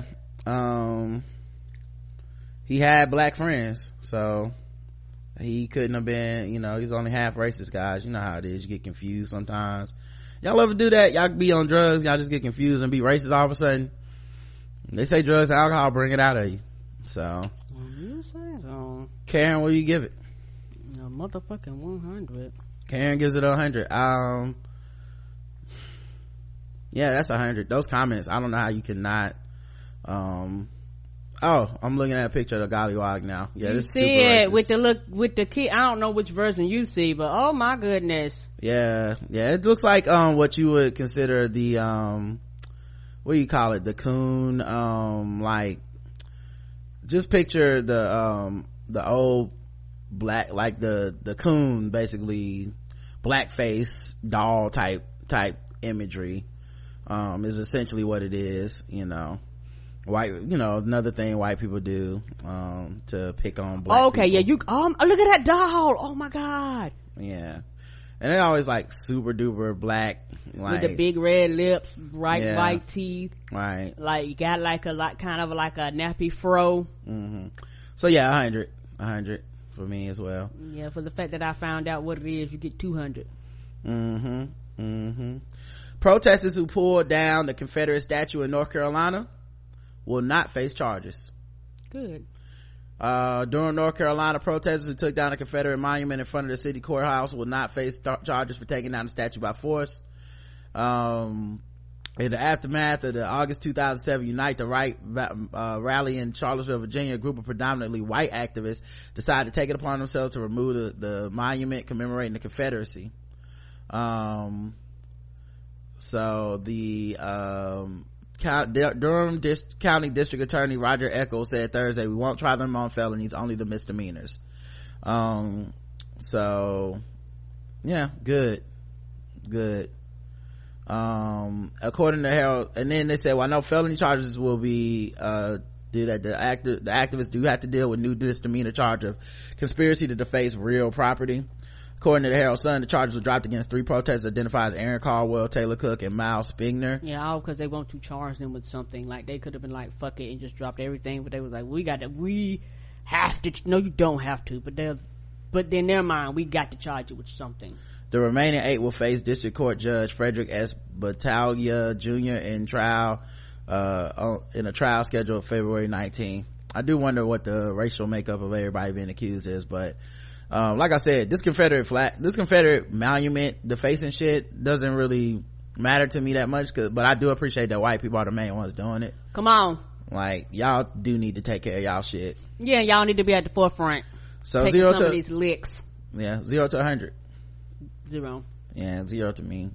It sucks that they still getting misdemeanor, but fuck it, it's worth it. Right, and that's the thing. They could have just been like, we're gonna drop everything. Yeah, because that's normally what happened in these instances, but they were like, well, we got charged with something. Yeah, I saw someone in the chat said, but let them be black though. One, I don't know that all of them are white, but then two, if they are, I'm fine with that. Good. Use your white privilege for some good shit. Like tearing down a statue and getting away with it. You know what I mean? As opposed to burning a cross and getting away with it. Like flip the script on that. I'm okay with this. But yeah, black people would have definitely probably suffered a harsher consequence. Right, and they might not even drop the charges. And that's if they're not black. I don't even know that they're not black, honestly. Because I remember black people being arrested for this when we first talked about it, and being hunted down and kicked in the doors and shit like that. Yes. And then white people was showing up and at the police station and being like, I did it. Yeah, and they were so overwhelmed. Yeah, it happened here in North Carolina. It was so overwhelming that they was like quick showing up. They're like, fuck it, nope, they're going to jail, I'm going to jail too. Right. My racist messages were reckless and unnecessary. UKIP Chiefs glamour model lover 25 apologizes over text about Prince Harry's fiance that said Meghan's seed will taint our royal family. The girlfriend of the scandal hit UKIP leader Henry Bolton has apologized for racist remarks she made about Meghan Markle, calling them reckless and unnecessary. I have to show you guys her picture. You have to see who the fuck is talking about Meghan Markle's seed will fuck up their family. Okay? It will taint the royal family. When you see the picture of Joe Marnie, it's like, who are you kidding? Don't nobody want your jeans, boo. Joe Marnie 25 sent a series of shocking messages in which she said Prince Harry's black American fiance will taint the royal family with her seed and pave the way for a black king. One, that's, I don't even think they're in the lineage or succession like that. Like it would literally need like 27 different people to die for that to happen. Anyway, speaking outside her home today, Miss Marnie told the Mail Online, I'd like to say I'm absolutely devastated by the messages that I've sent and the distress that I've caused anyone by those messages. They were unnecessary, they were reckless, they were overly exaggerated, purely for effect. They were never intended to be put in the public domain, and I'd like to take this opportunity to offer my sincere, deepest apologies to anyone I've hurt and for the distress and embarrassment I've caused my family, friends, and the party. We don't believe you. You basically said I'm apologizing because it got caught. Bitch, fuck you, 100. Yeah, you got caught. And that was never meant for public consumption. Yes, because you goddamn racist and you didn't want people to know your ass was racist. Right. Don't be racist. That'll fix that issue. The 54-year-old party leader whose relationship with Miss Marnie has also led to demands for him to quit was told by UKIP West Midlands MEP Bill Etheridge after the text surfaced, go now, go quietly, and leave us to deal with what's left. Mr. Bolton, whose relationship with Miss Marnie is under investigation by the party, said today she had been suspended immediately upon receiving this information. In a Facebook video message, Mr. Etheridge said, it appears that we are now seeing UKIP resources, which are at best scant, being used to defend Henry's private life. He said he would step down as a UKIP spokesman if Mr. Bolton, who was elected leader last September, insists on prolonging this agony. A senior UKIP source insisted Mr. Bolton had not resigned and was not intending to tonight. Dude, look at this motherfucker, dog. You're like a Harry Potter character. She does too. Look like she ought to teach. Right. Got some goddamn nerve. But this is the kind of stuff that matter of fact, let me go to the next session because we're about to get cut off. Hold on a second, guys. I'll be right back. But yeah, she like she could be a fucking Malfoy and shit. And got some nerd talk about somebody fucking up a gene pool, and then you look at her jeans, ain't nobody like, what are you talking about? Like, y'all need some color in y'all gene pool, boo. The way y'all out here looking. But this is also kind of the thing where you know, as a black person, you kind of have to be of two minds about everything, because while it's kind of like a symbolic, or like, you know, I can see people celebrating or having fun with the joke of Meghan Markle and Nuck if you Buckingham Palace and twerking on Buckingham, and I get the jokes, and I'm not gonna ever step on people's jokes. I understand they're just having a good time, but at the same time, this is the shit that she's gonna be subjected to for the rest of her life, dealing with these fucking pieces of shit white people in this family of, you know, just colonizing, racist, old money, nothing but the illusion of prestige ass white folks, man. Like, she got this, the life that she has to deal with. So anyway, yeah, 100 for me. All right, cool, let's get into another story. How about, you know what, actually let's do trash. Might as well. Wait, why can't I find the folder? Okay, yeah, we'll just do trash, because she was trash, that story was trash, everything was trash about it. So, and we'll always have more fucking with black people, always. They will never disappoint y'all. Yeah, we can't even keep up with it at this point.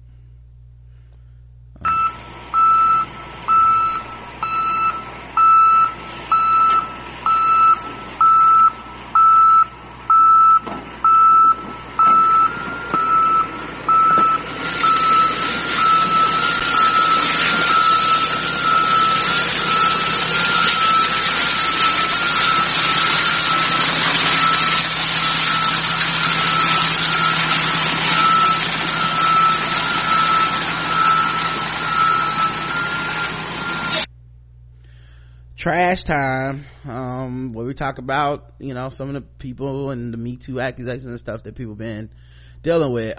Starting up front, this nigga Russell Simmons, he says that he is halting his hashtag Not Me campaign, and that's a shame, because I really feel like that shit was about to catch on, and he missed the wave, because I really do feel like people are starting to get tired of the Me Too movement already, and he was at the perfect time to capitalize on the hashtag Not Me response, which a lot of people were going to start doing soon, because especially as it gets into people that people like, and most people's morality only extends as far as, do I like this person or do I not like this person? Right, and beyond that is like, everybody's kind of, oh well, I've heard about you, fuck you. Well, when it's your quote-unquote fave, you can still be like, you fucked up, dog, you fucked up. Yeah, he missed out on the opportunity. He probably could have, if he would have stayed strong for a couple more weeks, he would have had some like Matt Damon hashtagging Not Me and shit like that.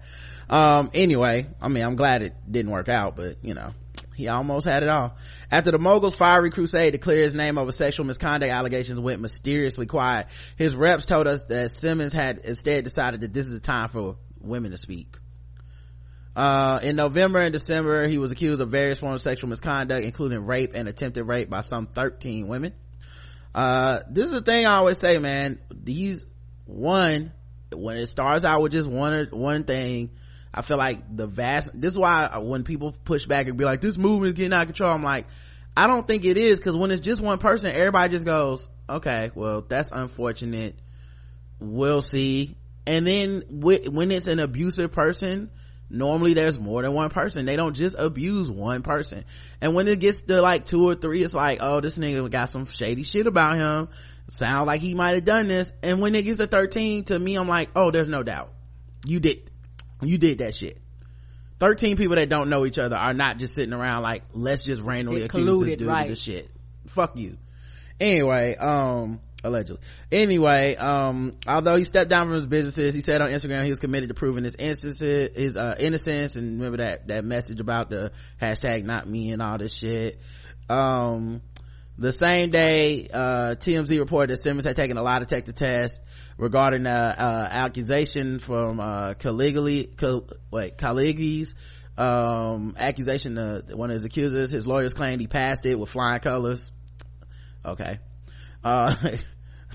we'll see you in a court of law, sir. But that was the last we heard of the Not Me campaign. Since then, he's posted on Instagram 3 times, each with an inspirational quote. He hasn't used the hashtag since, and there's been no further attempts to prove his innocence in the press. Somebody must have got to him and said, man, you need to cut this shit out. Yeah, Mr. Simmons' previous statements stand, and he has nothing to add to them at the time. According to his reps, it was his Not Me idea that prompted publicist and TV star Kelly Cutrone to tell Page Six last month that Simmons had tried to rape her in 1991. That's the other thing. When you come out and start being like, these bitches lying, or never that's when these other people that was like, I've been holding your secret for however many long years. Let me add my voice to this, because this isn't gonna go away, and you need to admit you were wrong and you did these things.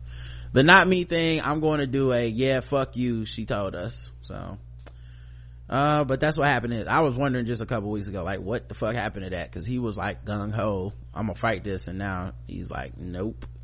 Mark Wahlberg, shout out to Time's Up. Mark Wahlberg and the agency that represents him are going to give $2 million to the Time's Up fund after a pay discrepancy outcry. What happened was, because Kevin Spacey was in this movie, I think All the Money in the World or something, he had to be replaced, and they used Christopher somebody, I can't remember his last name, to film all of Kevin Spacey's scenes, and that meant they had to reshoot these scenes, and it required Michelle Williams, who was a co-star of the movie, and maybe even I would even venture to say the real star, and Mark Wahlberg, who's also in the movie, to come back and do reshoots. Michelle Williams basically said, I'll do it for free. So she got paid scale, which is like what they would pay like an extra or whatever, like to just come. It was like less than $1,000, I believe. Mark Wahlberg played hardball and said, I want $1.5 million to reshoot this. Woo! So the first thing that got reported was a pay discrepancy of, they paid Mark Wahlberg $1.5 million and they paid Michelle Williams less than $1,000, and the same agency represents both of them. So like, what the fuck? Like, why y'all didn't pay both of them equally? But Michelle Williams didn't want the money, which I assume is because she was like, look, this shit is unfortunate. Kevin Spacey, obviously, this movie is fucked up because of what he did. I'm not trying to cost the studio more money because of Kevin Spacey. It's almost like I'm victimizing everybody else because of this man. Let's just get the movie reshot. We don't have much time, and get it out. Mark Wahlberg was like, ooh, opportunity to make some more money. Time's Up and many other women that in Hollywood that support and talk about that for a living and stuff, many of the activists, they were on social media like, what the fuck is this? So Mark Wahlberg gave up his $1.5 million salary, that the bonus he got, gave it all to Time's Up, and the agency gave up $500,000 of their money because they were involved in that shit. Time's Up be out here, they running niggas pockets. Like, you might have to start calling them Annie Up, because they out here like, the fuck you just do? No, that's our money now. And I really do hope, like I said, man, it is my highest hope that this agency is run well, this organization is, like, I'm not gonna put it past these women and say they can't do it, because the ultimate thing I would love to see is them to find a way. Activism and stuff like that is always sloppy. There's always choices to be made, and there's always someone on the sideline hating, talking about how they would have did it better than you. Right. But if they are able to take money like this and funnel it down to women who typically would not be heard and typically not have legal resources to get any semblance of justice, then they will have won in a way that no one has done for our society as of yet. Using their fame and leverage and power to help people that aren't just Hollywood starlets, but like everybody. That money could definitely go on to really help a lot of people, and I think that's pretty dope. That's dope news. So not all the Time's Up news is bad. Rebecca Hall, by the way, she starred in Woody Allen's new film. She donated her full salary to Time's Up and apologized. Like I said, they out here Annie Up, Captain Fool, like straight up running motherfuckers' pockets. And people are like, oh, this made me look bad. Yeah, and I think there's gonna be some residual jealousy, I think, especially for black people in this stuff, that our shit doesn't get handled this way. And I understand that. Me too. But I'm not gonna let that turn me against have any animosity towards this, because I feel like this movement is good. Correct. And the things that they're accomplishing are good. So I'm not gonna let that turn me off towards this or start blaming some other marginalized group for my shit. And white women are definitely complicit in that marginalization of black people. And black women get doubly, as much. But even with that being said, I love the fact that they are running motherfuckers' pockets. I love it. You know what I mean? Like, you have to make it not profitable. That's what people respond to. Right. It needs to be not just, oh, I shouldn't have done this movie, but, and I do believe the women, and Woody Allen is bad, but he wanted me to be in his picture and I have to work. Like, no, I like the idea of, yeah, you say you sorry, but what are you putting behind that? Come on. Like, come to people with solutions. Like, okay, you sorry, you mad, you upset, you shouldn't have done this, then run the money. You don't need the money. So now it wasn't profitable for you to be in that film. Now the next actor or actress is thinking twice about being in these fucking films. Yes. And you'll have people consider it and be like, you know what? I don't even want to be bothered. Right. So yeah, Rebecca Hall said she's profoundly sorry. And she basically said it was the story of, Dylan Farrell, who alleged that, Woody Allen molested her. She said it was that story that made her, see it differently. And he gave her a start in her career by letting her be in, casting her in Vicky Cristina, Barcelona. But she's like, even with that, I shouldn't have been in this joint. And she's like, this was right after the Weinstein shit came out and I felt conflicted, but I went and did the shit anyway. Come on. Cause it was in my hometown. It was one day of filming. It was easy. But she's like, after I did it, I realized there's never anything easy about any of this. And in the weeks following, I have thought very deeply about this decision and remain conflicted and saddened. I see not only how complicated this matter is, but that my actions have made another woman feel silenced and dismissed. And that is not something that sits easily with me in the current or indeed in any moment. And I'm profoundly sorry I regret this decision and wouldn't make the same one today. The thing I want to see, is, are people truly changed by this? Right. And if it has an effect on other people in Hollywood. Cause there's one way to keep a person like Woody Allen from operating. This is if everybody's like, I'm not going to be in your movie. Come on. Cause you see people that claim to be down, but it's like Miley Cyrus is starring in his movie. Justin Timberlake is in his movie. It's like, how much can you really, believe this dude, these people when they speak this shit, but then they work with these people too. And that was something a lot of people complained about during the Golden Globes, and I'm like, well, that will take time and we'll see what happens, so I don't know. It feels like a step in the right direction. I hope it is. And like you said, I hope they do good things with this money. Yeah. All right. Aziz Ansari, someone wrote a piece about him. I went on a date with Aziz Ansari and it turned into the worst night of my life. Yeah, I seen that post. Don't he do that show? I've never seen it that everybody been talking about. He has a show on Netflix. I haven't watched it either.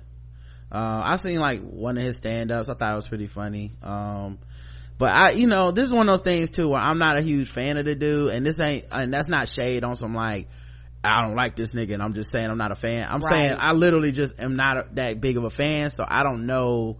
I didn't watch Parks and Rec. I heard it was great. I didn't watch his solo series on Netflix. I've only seen one of his stand-up specials. I thought it was straight. I have no animosity towards him. At the same time, I don't have this great love for him, so that I don't feel the need to defend him or explain how this is different or whatever. And I think people that are fans of his, and this is with everybody, when you're a fan of somebody, you try to find a way to mitigate what's happening. Correct. And I read the whole thing. I don't necessarily know that it's part of the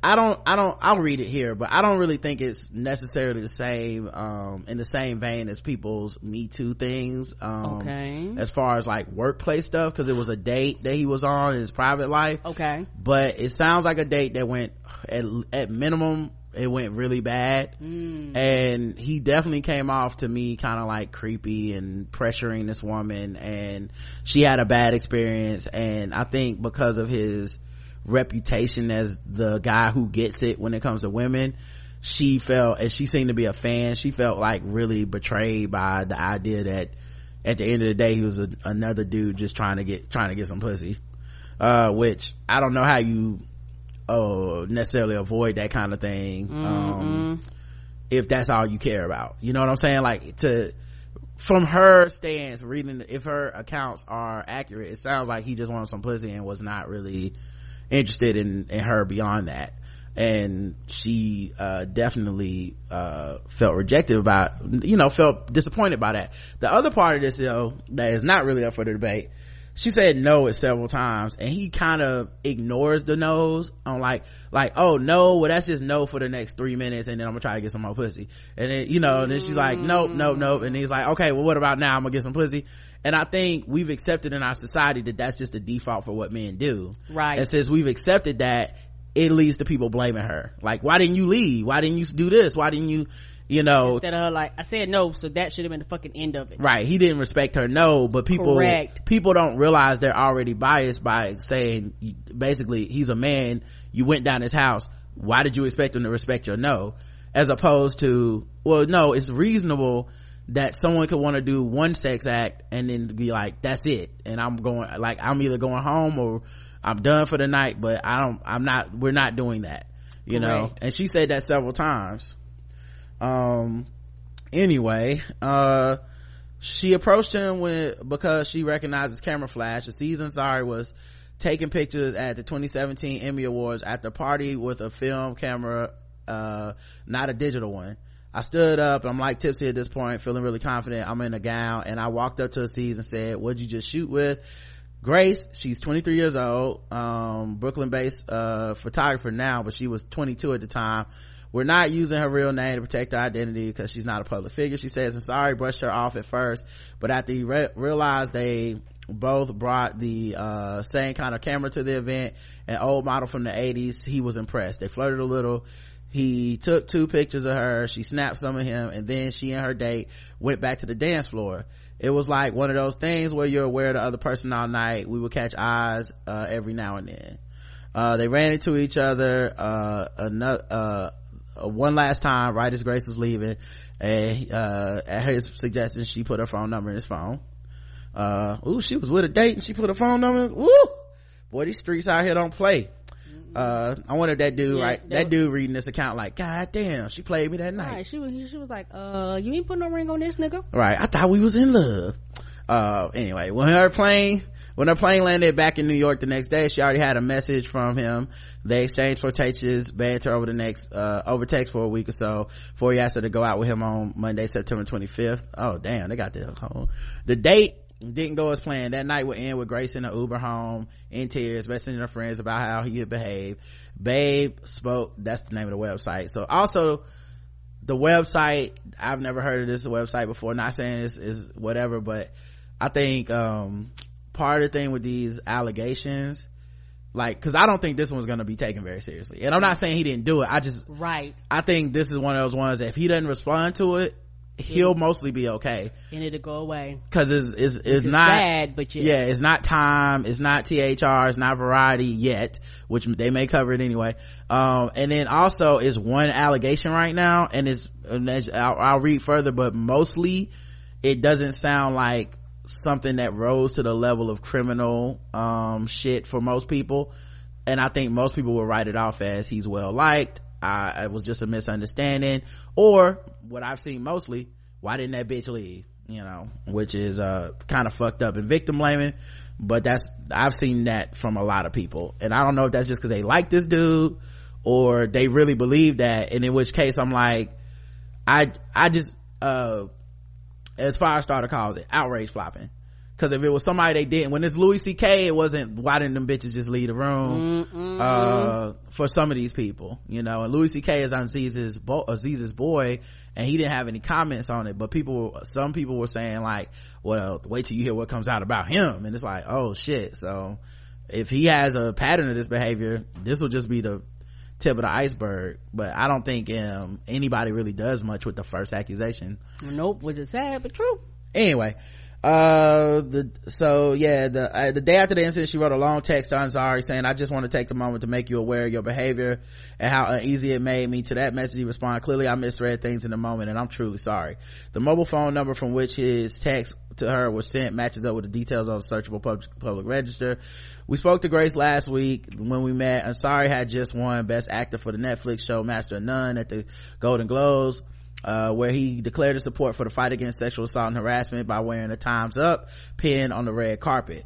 Grace said it was surreal to meet with Ansari, a successful comedian and major celebrity, and she was excited for their date. Before meeting Ansari, Grace told friends and co-workers about the date and consulted her go-to group chat about what she should wear to fit the cocktail chic dress code that he gave her. She settled on a tank top, dress, and jeans, and she showed me a picture. It was a good outfit. After arriving at his apartment in Manhattan on Monday, they exchanged small talk and drank wine. It was white. I didn't get to choose and I prefer red, but it was white wine. Then Ansari walked to the Grand. I don't know why they have these weird details in here. Let me get to the part that matters, because I mean, is this a Yelp review? I mean, right, that's off topic. Right. She said basically he was real quick at the meal. Like, she thought maybe he was having a bad time because like he was immediately like, all right, let's get the check, let's get out of here.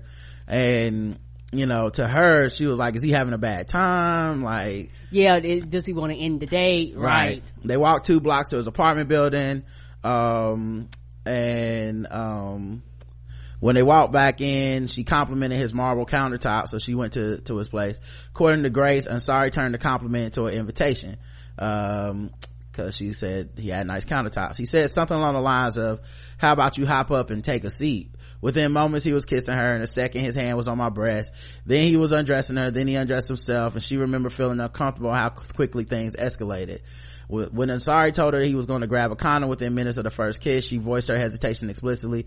I said something like, whoa, let's relax a sec, let's chill. She says he then resumed kissing her, briefly performed oral sex on her, and asked her to do the same thing, and she did, but not for long. It was really quick. Everything that was pretty much touched and done within 10 minutes and hooking up, except for actual sex. She says Ansari began making a move on her that he repeated during their encounter, which is he took his fingers and he formed like a V shape.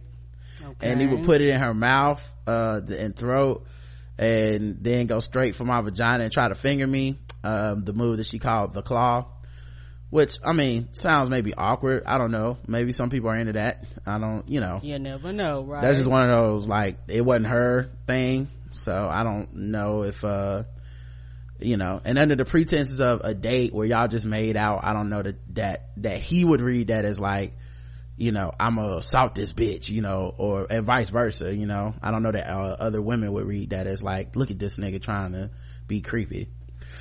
Ansari also physically pulled her hands towards his penis multiple times throughout the night. From the time he first kissed her on the countertop onward, he probably moved my hand to his dick 5 to 7 times. He really kept doing it after I moved it away. The main thing was that he wouldn't let her move away from him. She compared the path they cut across the apartment to a football play. It was 30 minutes of me getting up and moving and him following and sticking his fingers down my throat again. It was really repetitive. It felt like a fucking game. Throughout the course of this short time in the apartment, she said she used verbal and non-verbal cues to indicate how uncomfortable and distressed she was. Most of my discomfort was expressed in me pulling away and mumbling. I know that my hand stopped moving at some points. I stopped moving my lips and turned cold. That's another thing, like, involving consent that we don't really talk about in general. Come on. But it's also because of patriarchy. I feel like the role that most men think we are to play in sexual intercourse is to be the aggressor, right? And women have been taught that it's okay to want sex, but to act like you don't. And then, like, and we put ourselves in like, we teach girls this. I'm not saying, yes, we do. I'm not saying women like this. I'm saying women have been taught, like, well, no. If you want sex, just, you gotta kind of make them work for it and shit like that. So, I remember saying this a long time ago on the show. It is fucking weird that we find a conversation more intimate than sex. Right. Like, a fact that we can't have a clear conversation on, like, listen, this is how I feel about this thing, and this is how you feel about this thing. here are my rules for this shit, and this is why, so like we need to be clear. And since but if you like say what, like for example, like a condom, there are people that haven't worn a condom during sex because the conversation is awkward. But like, what's more awkward than an STI? What's more awkward than pregnancy? But yet I know people who find the conversation more awkward than the fucking sex. Right. And in my opinion, that boils down to the average person is not mature when even adults, quote unquote, they still treat sex as when they're teenagers. Right. And in my opinion, grown ass adults feel as though if we talk about this, we're particularly with men and some women, we're going to kill the mood. I might not want it anymore. This conversation isn't sexy. You actually stop in the flow. When the reality is, after I become intimate with you, is the wrong time for me to be like, well, I should have did this, that, and other, and not blaming anybody or for anything, but you go, okay, I should have told him, I prefer the condom, or I should have told her that I, liked it like this or liked it like that. Well, also people freeze up. Like, everyone's response isn't the same, right? So Correct. like, some people, if you're sexually aggressive towards them, they freeze up. Right. Some people are, like, she had nonverbal cues, which leaves this space, this area for people to be like, I didn't pick up on the cues. Now, I'm not saying that he should have or should not have. I don't think we even teach sex that way. Like, we don't say this is how a person's body will respond, and this is how they're into it or whatever. And some of the shit we teach is flat out wrong. Right. You know what I mean? So we tell people sometimes, like, oh no, she's saying no, but she really means yes. Men and women appropriate that thing, Right, which is a problem. And for a lot of people, men and women, they don't understand what consent is. Right. I initially might say yes, but at any point in time, I could turn my yes into a no. Even if we are in the middle of the act, I can say no, I don't want to do this. Right. Or you can say no to certain acts, or you can say Right. no to, like, I just wanted to make out tonight. All right. Here's the other thing though. There's also a bunch of shit where people don't say no. Correct. Now, and what I found the most interesting about the whole Me Too thing, and even social media in general, is that we're getting an insight into people's minds that are experiencing things that we won't experience. So like, when you see people talk about, well, this is how I really felt about this interaction, to me, instead of rejecting them and being like, well, motherfucker, you should have just said something, I'm like, oh wait, have I ever had an interaction like this? Have I put someone in this position and not been aware of it? Like, now I know the other side of it. Like, I brought up with the whole street harassment thing, and we had that neighbor that used to stay in the car, and I'm like, I don't know if she's racist towards me because I'm a black dude, or she's scared of me because I'm a black dude, or something's happened to her in the past, or she thinks I'm gonna say something.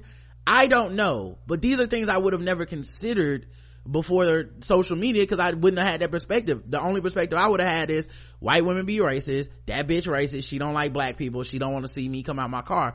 Well, now I have another way to view this, where I'm like, oh wait, maybe it wasn't as simple as I think. Not saying it wasn't, like, it could have literally just been she was racist, but it might have also been a bunch of other shit that I don't think about. Right. And the thing is, that goes back to how we're taught, because the thing is, a lot of dudes aren't taught to actually pay the woman attention. It's like, I want pussy, the end. That's the goal. They're not taught to pay her body. Is she tensing up? How does her face look? Look at her response to how she's doing. Does she enjoy this? Does she not enjoy this? The goal is the pussy.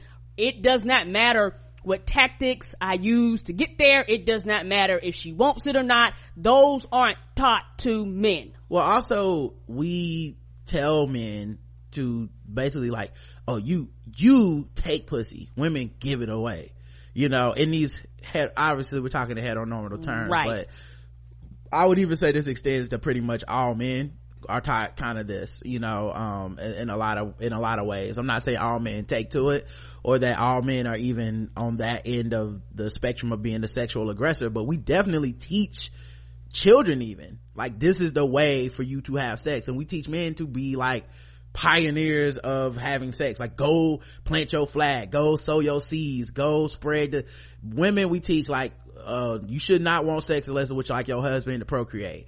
And we know it's not realistic, but we basically give people are complex, women are complex about the idea of even having sex. Right. So there is this huge area of around consent where we've taught people literally, if you want sex, act like you don't, and if you don't want sex, act like you don't. So the whole time, so then there's like, oh, then we teach the boys, like, well, look, if you approach a woman that acts like she don't want sex, she's just playing hard to get, she don't really mean it, she don't. And so we as a society put this area out here full of confusion, and then have people go out and do this shit. Now it's gonna get worse in a second, so this is just the initial parts of this that she's talking about, and I'm like, I can see how she would feel uncomfortable and he wouldn't know, right, as of this moment, right. And it's one of the things to where me and you kind of talked about this, when we get to the Me Too movement, a lot of men panic because for the first time they have to fucking think, and they have to say, hold up, most of women's lives, for everything they do, particularly straight women, when it comes to males, you have to constantly, no matter if you want to or not, fucking consider his feelings. You got to consider his feelings, how you have to be emotionally connected to this person to understand things. Men are not taught to have sexual sensitivity to women. You're not taught to feel her cues, see how she feels. Is she flowing with you? Men are not taught to ask, are you okay? Are you comfortable? Do you want to do this? Like, well, we also teach men, like, oh, she will come around. You know what I mean? Like, we teach men that, like, oh, well, she wasn't into it, but like, she gonna come around. You just gotta do your thing. She'll, and like, that's part of it too, cause like, it's not just that they don't know, is what I'm saying. It's not just that men don't know. I think men have been told, like, just ignore it. Like, it's not like, oh, I just didn't pick up on the cues. I think to a large part that may be some of it, but to a large part we've been told, like, oh, that women are gonna not give you the cues on purpose, but they really do want you to fuck them deep down.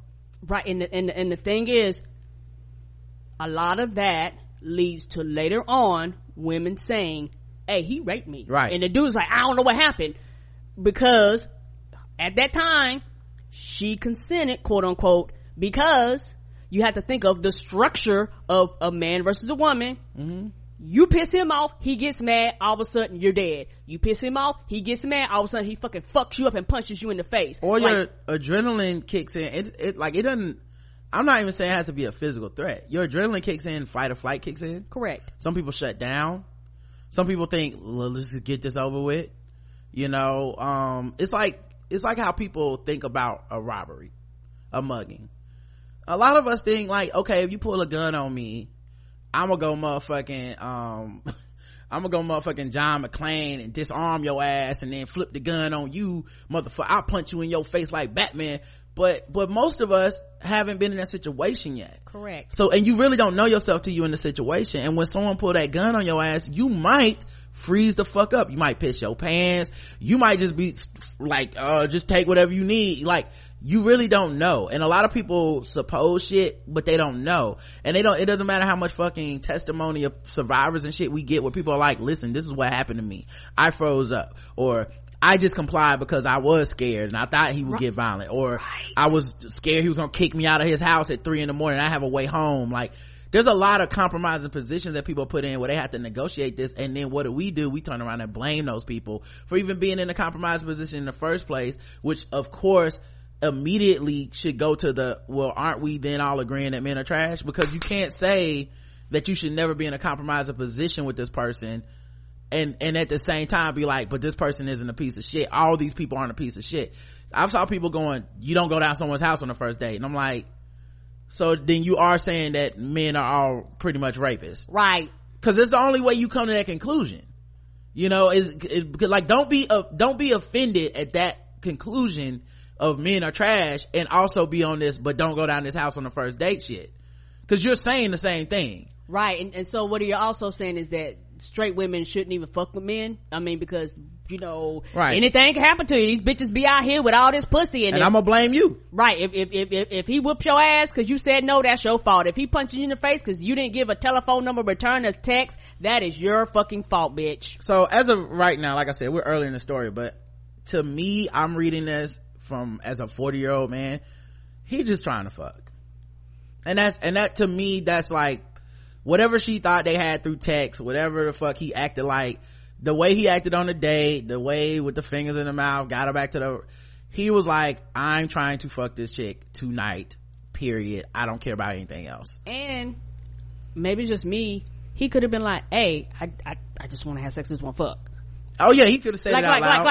Like before we had it, hey, I'm letting you know right now, if you're not down for this, I'm cool, and I'll get you back home, but this is what I'm about tonight. Yeah, like I don't know what the dynamics of famous people is with like Tinder and shit like that, but you know, if you treat a person that is not interested in just fucking you as a person that's just interested in fucking you, you end up with situations like this as well, because people ain't always into that shit. Like, every date isn't designed to get you some pussy. Every conversation isn't designed to get you some pussy, but a lot of niggas treat it that way. And maybe as a famous dude, maybe he's tried this a bunch of times. Who knows? Right. And my thing is, and it's funny though, because you will have, it's dudes out there, they're very, very straightforward how they feel. Like that, and they don't code it. They're like, look, I'm here to fuck, or look, I'm here to do this, I'm here to do that. And society has also taught women that, I hear you, but that don't that's not what you mean. Like, and that can so be, like, you could say I'm trying to fuck, and they'll be like, well, no, clearly you don't mean just fucking, right? And he does, right? And he's being straightforward and frank with you. And for a lot of women, that frankness is you being too mean, or you being too harsh, or why are you telling me how you feel about this? And that's also something else too that women don't, that society doesn't talk about, that complicates the shit too, because he's being upfront with you, and you're not taking him seriously. He's been like, look, this is how I feel. Right. That's possibly what happened. I don't know. I think since he hasn't quote unquote put out his side of it or defended himself, which I'll tell you this much, if there are other women, I probably would guess that he's not going to defend himself, because that seems to be the trigger for other women coming forward whenever these motherfuckers be like, I didn't do that, and you just tripping and nothing happened, and then all of a sudden like 6 more women are like, he did that shit to me too. So if that's a thing that he does, then we may not ever see a defense, if it's a thing that he's done a lot. But if it's not, I would be interested in what those text messages were like over that week or so, because maybe we do see him being upfront, because she is 22. Maybe we do see him being upfront, like, I just want to fuck you, and I don't really like I'm just hollerating, ha ha ha, but when you get to this town, I expect to be fucking you. And that's really what this conversation is. Like, I looked at you at that party and wanted to fuck, and that's it. You were never more than that to me, because I'm a famous man. I feel like you were into me, or you're a fan, and I feel like I can fuck you. I don't have to really respect or treat you any better than I would somebody I was just trying to hook up with at a bar. Right. And regardless of if he's upfront or not, that does not excuse anybody's behavior once even if you interact with each other. Here's the thing, right? If you're upfront, everybody that's upfront runs this risk of being rejected. And I mean this and I really do mean this on both sides, and I'm not saying it's equal, but I mean it on both sides. Men don't want to come out and say, I'm just trying to fuck you, because the average woman will be like, that's not what the fuck I want out of this relationship. Like, you're a seasoned Zari, but you ain't The Rock. You know what I mean? Like, it's very few, like, you ain't Kofi. You can't just come up to me and be like, I'm trying to be balls deep in you tonight, and I go, oh, swoon, can't wait to go home. Like, even your average woman, like, not famous, not the hottest woman in the world, even the average woman gets offered dick on the daily so many fucking times that it's not so goddamn flattering that a famous dude want to offer some dick. It's like, okay, famous dick, I'm not getting anything out of this. You know, it's like people talk about Harvey Weinstein, and they used to be like, well, these women go in there and they try to fuck them for these roles and shit. And it's like, if these women were fucking people for roles, they wouldn't have to fuck Harvey Weinstein. Come on. Like they just fuck like Matt Damon or George Clooney or something. Like, they just fuck somebody that they really did want to fuck and be like, can I get a role in your movie? Like, it wouldn't happen by like, let me go up to this motherfucker. Anyway, the point being that I think in our minds we had this idea of like, oh, this dude is famous and rich, and he says, I'm trying to fuck, and women just drop all their plans for the evening, and now they fucking this dude. And I don't think women are as blown away by the offer of dick as people think they are. Come on, and people fail to realize that you see one dick, you see them all. They don't change. They might be bigger, thicker, smaller, whatever, but a dick is a dick to a woman, like you said, because we offered it more consistently. And somebody will fuck him. I'm not saying there are no women. I'm just saying if you're upfront with I want to fuck, there's a lot of women that will say no, and they don't want to risk the no. So it's just like, well, I'm into you. Let's go on a date or whatever. You know what I mean? But yeah, there's a lot of women that will just fuck some famous nigga. It's just those women are also the women that these dudes want sometimes, cause they might end up on Groupie Tales. Come on. Anyway, back to the story. But I wasn't even gonna read this story, but this is I think we can have a good conversation based off of it. Mm-hmm. That's why I'm reading it. So she said that she gave a lot of nonverbal cues. Wait, why did this article move without me moving? Okay, gave a lot of nonverbal cues about how uncomfortable or distressed she was. Most of my discomfort was expressed in me pulling away and mumbling. I know that my hand stopped moving at some points, and I stopped moving my lips and turned cold. Like, once again, like I said, a lot of dudes just don't care. Like, if you don't flat out tell them no, they don't care. And they will fuck you as you basically act like a lifeless corpse, because you didn't say no, and that's all I've learned of consent, and that's the only thing that I would consider wrong, is if you said no. Whether he noticed her reticence or knowingly ignored it is impossible for her to say. I know I was physically giving off cues that I wasn't interested. I don't think that was noticed at all, or if it was ignored. The other thing dudes do in this situation, they'll gaslight you. So like, if you're like, hey, I said no, calm the fuck down, what, you gonna try to rape me or something? They'll be like, whoa, why are we acting on? I wasn't doing that. Like, you were into this, like that kind of thing. So, and then keep in mind, they had apparently made out some 10 minutes ago. So to him, he probably like, this is a natural progression. We going to fuck, clearly. You didn't shut me down right away. So it's just about me getting you there, quote unquote. Yes. He wanted to have sex. She said she remembered him asking again, where do you want me to fuck you? While she was still seated on the countertop. She says she found the question tough to answer because she said she didn't want to fuck at all. I wasn't really even thinking of that. I don't want to be engaged in that with him. But he kept asking, so I said, next time. And he goes, oh, you mean second date? And I said, oh yeah, sure. And he goes, well, if I poured you another glass of wine now, would it count as our second date? He then poured her a glass and handed it to her. She excused herself to the bathroom soon after. She spent about 5 minutes in the bathroom collecting herself in the mirror, splashing herself with water. Then she went back to Ansari. He asked her if she was okay. I said, I don't want to feel forced because then I'll hate you, and I'd rather not hate you, she said. She told the website babe.net that at first she was happy with how he reacted. He said, of course, it's only fun if we're both having fun. The response was technically very sweet and acknowledging the fact that I was very uncomfortable verbally in that moment. He acknowledged that I needed to take it slow. Then he said, let's just chill over here on the couch. This moment particularly significant to Grace because she thought that would be the end of the sexual encounter. Because she told him, I don't want to feel forced, and to a dude that's trying to fuck, that doesn't mean, oh, we're not gonna have sex. It's just, oh, you don't want me to, like, I'm being too rough or too aggressive. I'm still gonna try to fuck, but now I'm gonna be nicer about it. You know what I mean? Correct. Her remark about not wanting to feel forced had added a verbal component to the cues she was trying to give him about her discomfort. When she sat down on the floor next to Ansari, who sat on the couch, she thought he might rub her back, play with her hair or something to calm her down. I don't really know what would make her think that at that point in this juncture after the way everything had gone, but okay. He instructed her to turn around. He sat back, pointed to his penis, and motioned for me to go down on him, and I did. I think I just really felt really pressure. It was literally the most unexpected thing I thought would happen at that moment because I told him I was uncomfortable.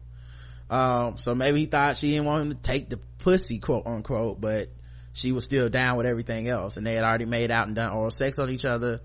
I don't know. Right. His thing was, well, okay, you want me to fuck you, but we could do oral. Right. And if she wouldn't, and if he said, well, suck my dick then, and she didn't say no, he's like, well, then obviously this is the encounter that she envisioned, right? We both kind of are still want to fuck, obviously.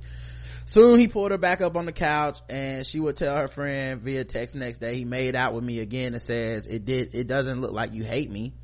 So maybe he's like, so now I'm not forcing you because you're kind of into making out. You just suck my dick. We cool. Halfway into the encounter, he led her from the couch to a different part of his apartment. He said he had to show her something. Then he brought her to a large mirror, bent her over, and asked her again, where do you want me to fuck you? Do you want me to fuck you right here? He ran his penis against her ass while he said it, pantomime and intercourse. Yep, that part is kind of a lot, but right. You know, I guess he was, unless she was gonna say no, I don't want to fuck at all, then he was gonna continue to try. Yeah, because some men, people period, when it comes to this, especially the quote unquote aggressor, are like, I'm not gonna quote unquote take no for an answer, quote unquote. Also, I can see him thinking like, since she flat out say no, we're not having sex, right? Oh, she means take it slower. She means don't be as aggressive. This is more about us, you know, we need to make out longer. We need more foreplay, because we also teach people that too, like, oh, this is not a no, this is, because she didn't want to hit him with a firm like, hell no, nigga. It was kind of a like, oh, well you like to take things slow, you don't want to feel forced, so that means you don't want, you want to be eased into it, but you still want this, right?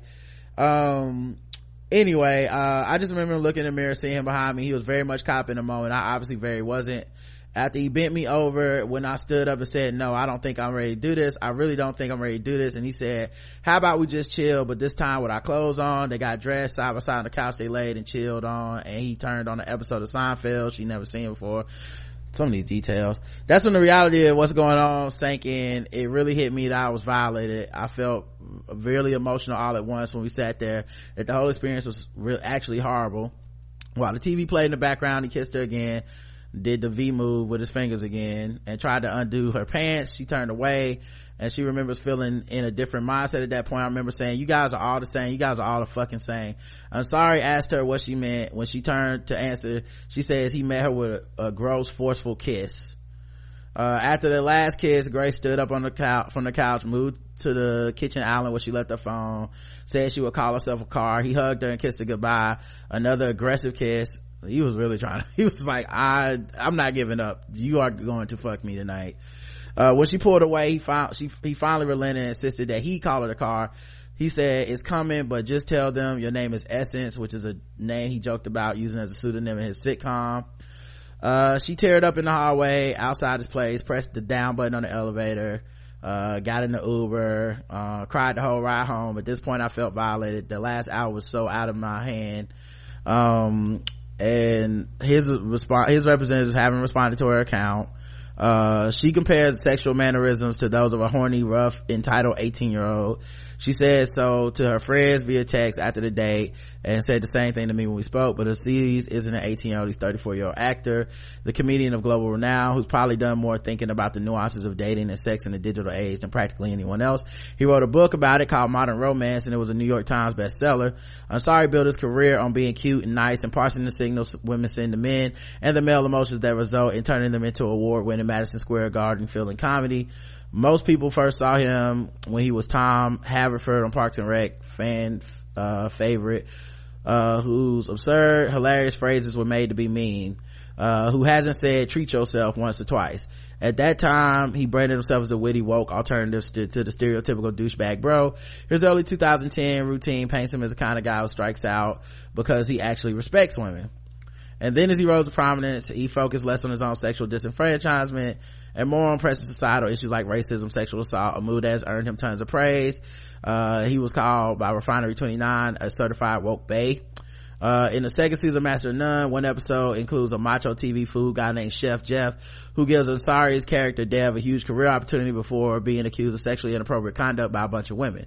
Discussing the storyline, Ansari said he wanted to examine what happens when much loved characters are revealed to be creeps, making all around them who don't seek out complicit. So it was like, okay, what if this is one of those type of guys, we just get the audience to love him, and then we pull the rug out from under them at the end and revealed he actually not a good dude. Speaking to Babe, Grace mentioned the glaring gap between his comedy and behavior, his comedy persona and his behavior. She experienced in the apartment as a reason why she didn't get out earlier. Yeah, that was the thing, because a lot of people were like, why didn't you just leave? And I was thinking, like, if she's a fan of his, she really might think like it's like be giving him the benefit of the doubt, or like, oh, he's clearly just misunderstanding me, or clearly I wasn't forceful enough earlier, but now I just let him know and he's gonna respect that and we're cool. And that shit is on the stage. It's not necessarily the same. He was trying to fuck like almost any other horny dude. He wasn't being woke feminist bae at that moment. He was trying to get some pussy dude, you know. Not to say that you know, woke people ain't never trying to get some pussy, but just saying in general, like, that shit is a stage persona. Correct. Anyway, she says, I didn't leave because I was stunned and shocked. This is not what I expected. I seen some of his shows, read excerpts from his book, and I was not expecting a bad night at all, much less a violating night and a painful one. In the Uber home of his apartment, Grace texted a friend, I hate men. I had to say no a lot. He wanted sex. He wanted to get me drunk and then fuck me. She texted another friend after she got back to the apartment. I'm taking a bath. I'm really upset. I feel weird. Her roommate, who they stuck to, didn't see or talk to Grace until the morning after. The roommate asked how it went right away. She said it was awful. It didn't feel good at all. Grace filled her roommate up in details. I guess it ended up getting really fucking weird, really fucking quick. She was really shaken up about it. Another friend texted her and she told her she was so upset. So she said she spent the next day groggy and miserable. When they asked, she told her coworkers that the day had gone poorly. She also, she had been telling everybody because she was going on a date with this dude. She probably thought it was going to be much cooler than this. Like, it didn't sound like she was on some like, I can't wait to fucking season sorry shit, but right. Like, you know, but like she liked him as a persona or whatever. And she got let down by the fact that he's just a horny dude trying to fuck her and didn't see her as much more than that. Correct. It was fun meeting you last night. I'm sorry sending on a text on Tuesday evening. Last night might have been fun for you, but it wasn't for me. She responded, you ignored my clear nonverbal cues. You kept going with advances. She explains why she is telling him how she felt. I want to make sure you're aware so maybe the next girl doesn't have to cry on the ride home. I'm so sad to hear this. He responded, clearly I misread things in the moment and I'm truly sorry. That's the last contact she had with him, sorry, and that night in his apartment was the last time she saw him until she watched him win on the Golden Globes. Now here's the thing, I don't know why they would continue to text after that necessarily. If she felt that way about it and if he truly was sorry, I don't know what the next step is, because if it hasn't risen to the level of like criminality where you're gonna press charges or something and you clearly were creeped the fuck out by this nigga, if he would have kept texting, that would have been, to me, worse. Right. If he, like, that would have been another violation of that no, to be like, well look, we should go on another date, or let me make it up to you, or whatever. Like, nope. Like, clearly y'all don't, if I'm taking you at face value and you're a season sorry, at the best reading of the scenario, you clearly didn't read her groove. Right. So there's no reason to have further communication with you. Right. So I don't know why that would necessarily be tossed in as kind of a jab at him. It seemed like he should have backed off. Like I would, if I misunderstood somebody that much, I'm completely fine being like, we should probably just not communicate. Anyway, she says her friends helped her grapple with the aftermath of him winning the Golden Globe and shit. It took me a really long time to validate this as sexual assault. I was debating if this was an awkward sexual experience or sexual assault, and that's why I confronted so many of my friends and listened to what they had to say, because I wanted validation that it was actually bad. For Grace, the Golden Globes brought events back to the forefront. It was actually painful to watch him win and accept an award, and absolutely cringeworthy he was wearing a Time's Up pin. I think that started a new fire, and it kind of made it more real. She said, I believe that I was taken advantage of by Aziz. I was not listened to and ignored. It was by far the worst experience with a man I've ever had. And Nazari's team has not responded yet. Well, I don't know. Like, I don't think I think if there's more people come forward, then you'll see the story change around him.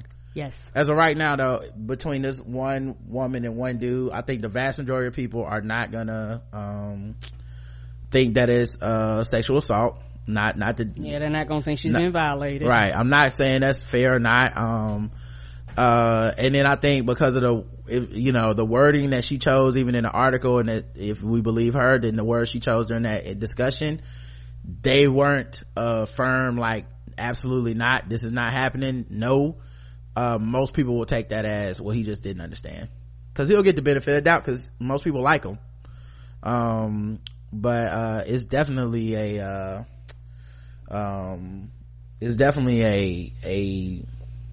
messy ass situation, you know. And I think depending on how much you like the dude is how much whatever grace you're willing to extend them. Yeah, and that's the thing, a lot of dudes don't want to be in these quote-unquote messy situations, and the thing is, society always, we talked about this before, society always teaches women to protect yourself, One, doesn't society teach men to protect themselves too?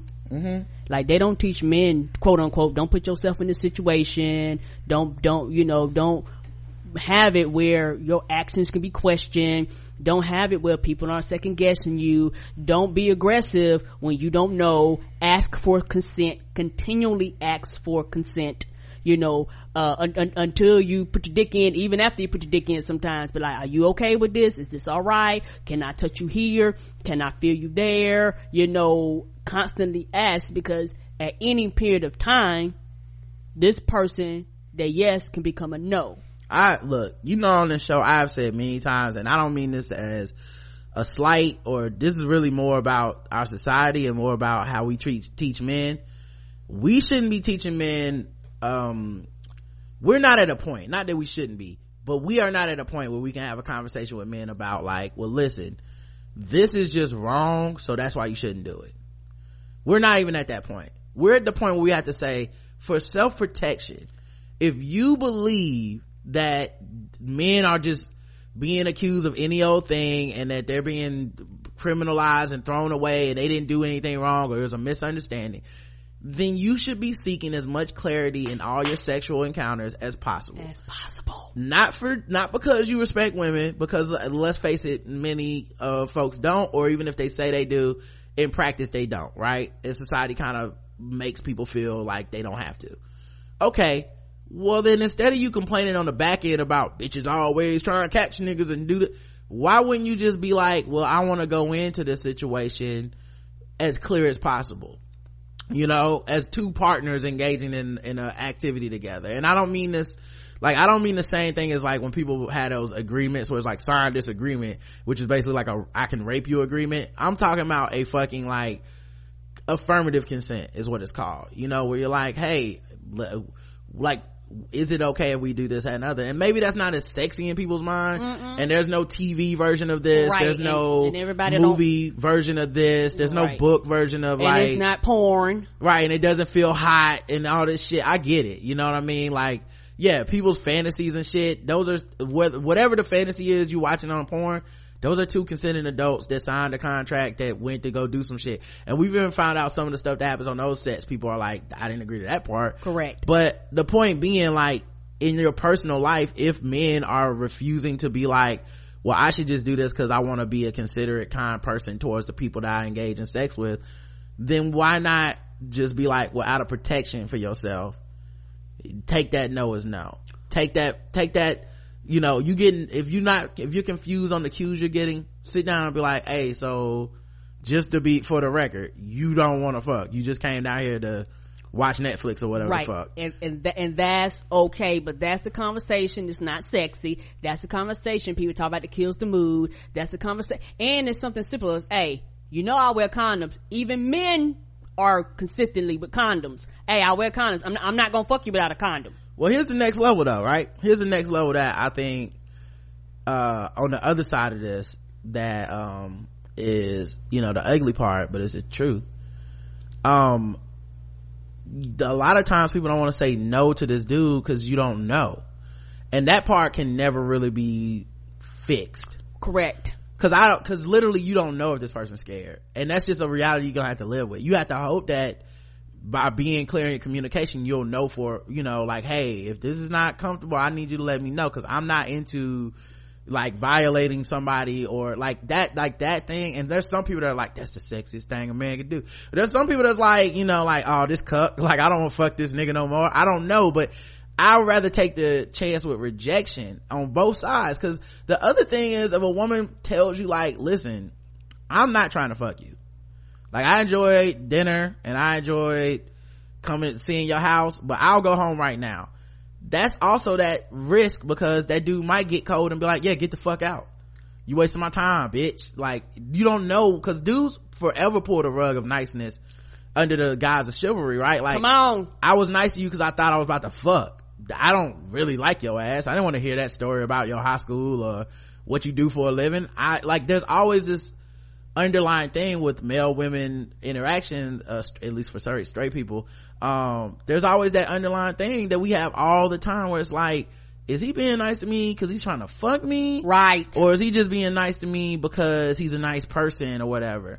And I know I run into that shit all the time, you know, where it's like, where I'm like, no, I just respect you, that's it. Like, we cool, that's, at no point is it crossing my mind like, and now the fuck, you know what I mean? Right. But the fact that there's a lot of people that question that shows you how much of the familiarity between men and women in heterosexual heteronormative pairings and whatnot, how much of those relationships is really about fucking. Like, my niceness was about fucking, right? And it's one of the things too, for me, and something that I found out is that I am just a happy, jovial person, and I smile and I'm nice to everybody, and your dick ain't the special dick that I'm just smiling and looking at today. But for the fact that I smiled and looked your way and bared my teeth, all of a sudden I want to fuck you. And there's a lot of dudes that I just walk by and ignore, and then you gotta hear the, well, you ain't shit, bitch, behind you as you walk away, hoping they don't touch you and put their hands on you, because it's a form of rejection, because dudes can't deal with, oh Lord have mercy, don't reject a motherfucking dude with a male goddamn ego. They'll will fuck you up. And then, you know, why you scared of men? Because I don't know if you're the dude that's gonna have fragile masculinity today and decide today is the day, and bitch, you the one that I'm gonna fuck up because I am tired of being motherfucking rejected. Versus rejection is a part of life for everybody, but for some reason people act like when it comes to your pussy, I got the motherfucking right to it. Well, here's the part that's truly scary to me. It's not even just that situation, it's the aftermath, right? Because honestly, the defenses I've seen of okay, I shouldn't even say defenses, let's call it something else. The comments I've seen that blame her completely for this make me feel like if she would have been accusing him of sexual assault, they would feel the same way. And that is scary to me, because it's not that much of a difference. Like, if she would have said, look, and then he basically said, you can't leave this house and pin me down and have sex with me, people would have been like, what were you doing down this house? It was just one date. Sound like a fan that just got bitter because this, that, and the other happened. And this story is very similar to the way that a lot of women are sexually assaulted. It's by someone they know, it's by someone they trust, it's by someone in these murky situations, quote unquote.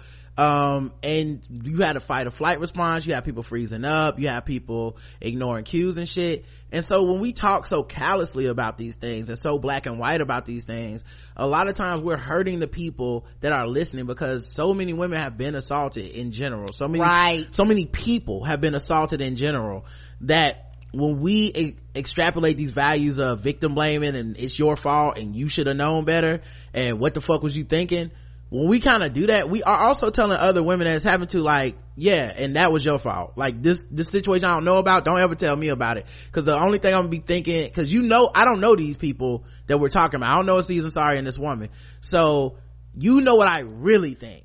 Right. So when you come to me, even if I act like it's different for you, it's not different for you. Cool. In the back of my mind, I'm thinking this was all your fault. I'm being nice about it because we friends, but really it's just your fault. It's no different. Correct. And then, you know, you have men that are very hurt and distraught when they be like, well, why didn't you tell me? Motherfucker, because I read your fucking Facebook post. Motherfucker, right. I read your Twitter post. I seen what you said under somebody's Instagram post. Like, because like I said, the individual instance of these things are different, but the reason a lot of this shit falls under the Me Too thing is about the societal impact of these things. It's about the way we make people feel all the time. It's about the way we make women feel all the time in these situations.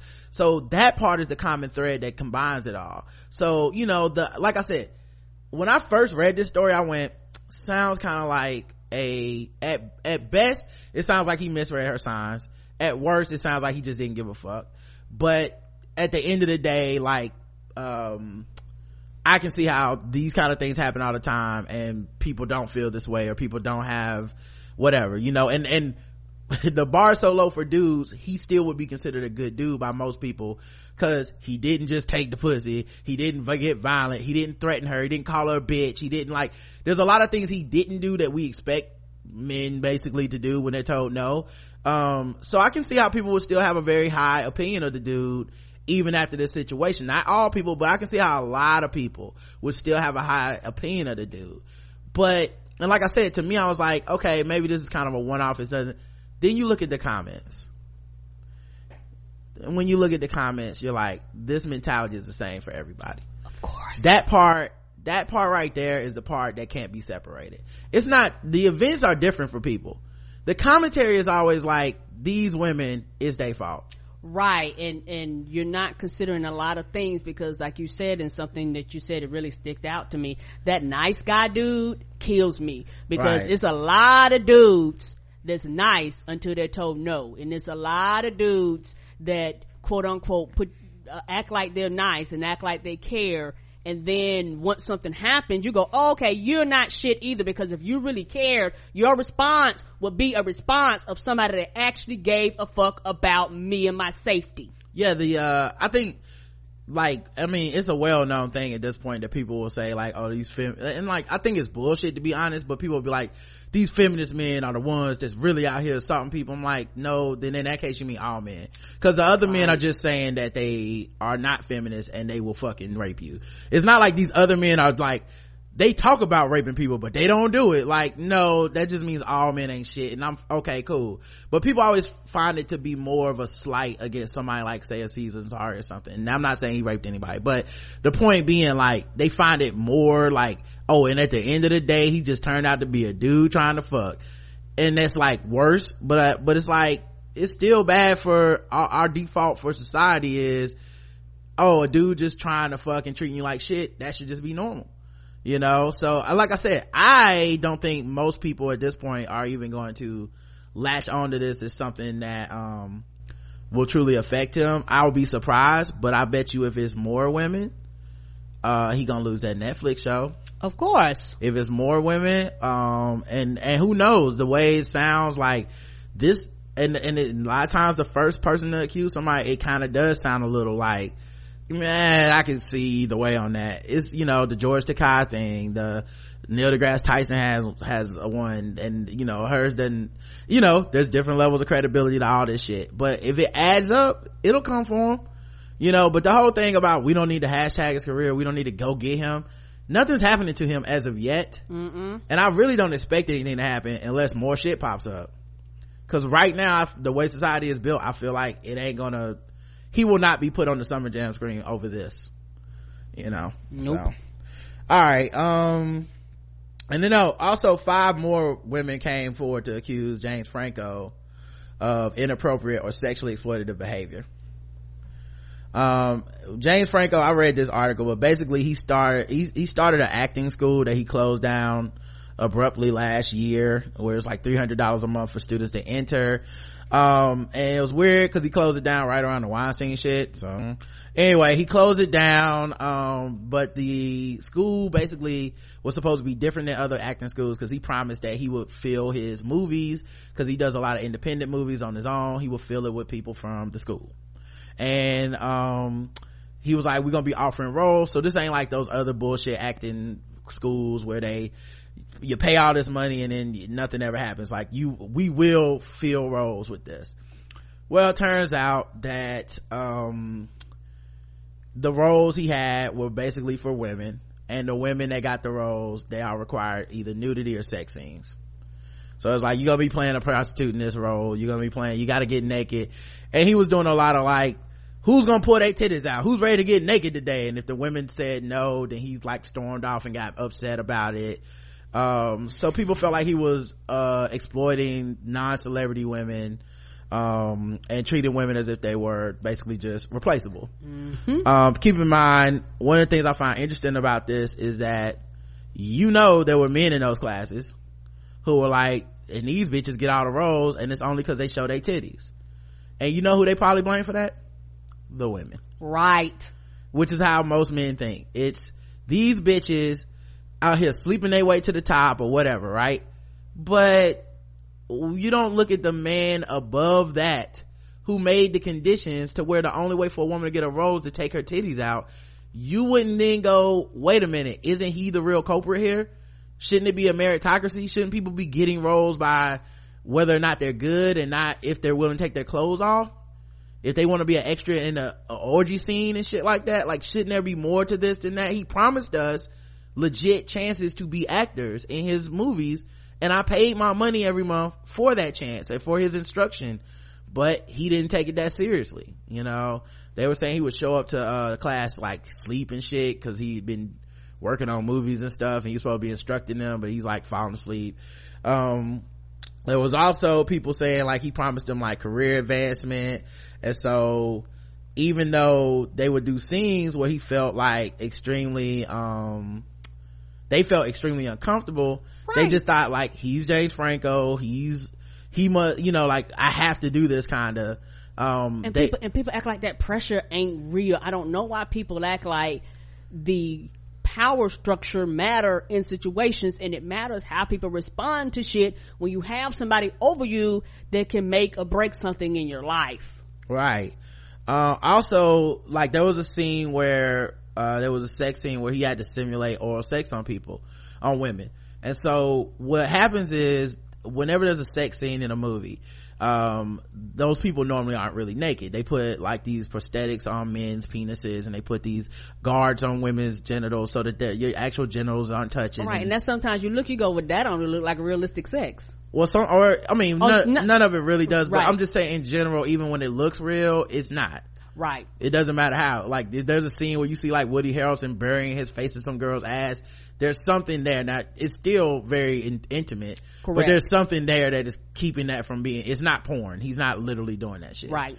Well, he made two of the women take off the guards that they have that are supposed to keep you from, you know, like touching each other's genitals while simulating oral sex.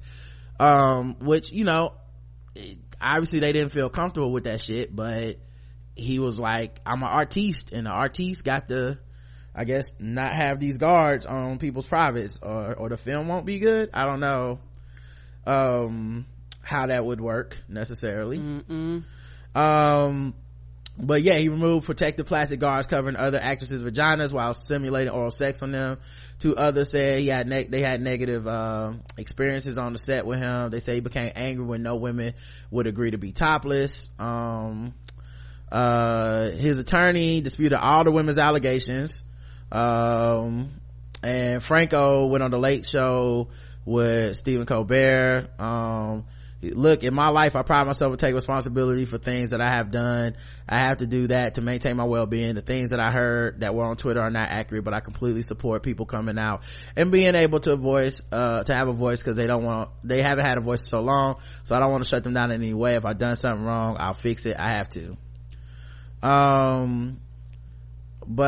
Yeah, he also had some teacher-student interactions where he was a mentor to one of the women, Hilary Dusson. She said she found to be a really generous spirit, helping actors. Her feelings shifted after being selected to appear with a handful of other female students in what she thought was one of his art films. The other student, Natalie Chimil, said that she was told the footage would be used in a 7 for All Mankind jeans commercial. Both women described what they consider being an unprofessional hostile shoot at the strip club. So yeah, he had this happen at a strip club. The actresses who wore a mask and lingerie, he asked them, so who wants to take their shirt off? When they didn't volunteer, he stormed off. I felt like I was selected for something based on my hard work and my merit. Then I realized it was because I have nice breasts. It was clear that was not the case. I don't think he started teaching with bad intentions, but he went down a bad path and damaged a lot of people in the process. Also, Franco asked the women if any of them wanted to take the top off, and he was visibly angry when they declined. He just took advantage of our eagerness to work and be a part of something bigger. We were all a lot of people do. We were all these up and coming actors who were so hopeful. Franco, of course, says he didn't even make that request. So somebody lied apparently, right? So yeah, it was the other thing I thought was kind of interesting too, because like I said, I saw men basically being like, well, one, this shouldn't count as Me Too. One, this is actually much closer to Me Too than even a season sorry shit. Right. This is literally in the workplace. Like it's like this idea that men have where it's like, it's so fucked up that a woman can suck a dude's dick and get ahead in the industry that I'm competing in. Well, isn't it more fucked up that the dude at the top would say, I'd rather have my dick sucked than have someone do a good job at the job that we're supposed to do? Like, how do you skip over that anger into it's a woman's fault? Because let me tell you something. If you made a shortcut for anybody, someone's gonna take the shortcut. Assuming that that's what happened. I don't even think that's necessarily what happens all the time. But assuming that that's what happened, you blame the person for taking the shortcut and not the person for providing the shortcut. Or the system itself that allows the shortcut. Right. Because that shortcut's always going to exist. So law of numbers, someone's going to take it. And also people do this shit to demean the credibility of any successful woman they don't like. Right. So even if a woman didn't do that shit, she becomes the woman who took advantage and fucked her way to the top because I don't like her ass. Right? It's Amy Schumer must have fucked somebody to get that gig, as opposed to, oh, she earned it. Like she's just funny or whatever. I don't like her, but her shit is, she earned what she got. There's no, and for men, we're constantly affirmed and validated. Even if there was a agent or somebody that was out here being like, if a man sucked my dick, I'll give him a part. We would never think of men that way. If a man made it to a stage, he earned it, deserved it, and should get credit for it. Regardless of how he got there. And men may take this shortcut too, but hey, that's never an option enough to fucking cross your mind, huh? It would never cross people's mind that was what happened. You know what I mean? So like, it's kind of interesting to see how people still find a way to hate women in this conversation.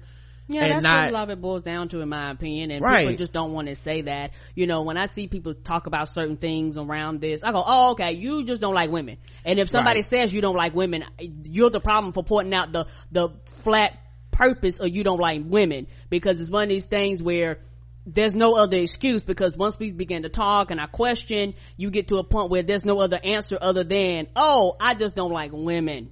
So the other thing too is, they had videos that women would submit to be like auditions and stuff, and keep in mind it requires nudity. Some of these things even you would sign a contract to or whatever. One woman submitted a video, and all of a sudden the video ended up on Vimeo, which is a public, place where anyone can see it. Mm-hmm. And she felt violated, like, hey, I submitted that shit to y'all in confidence.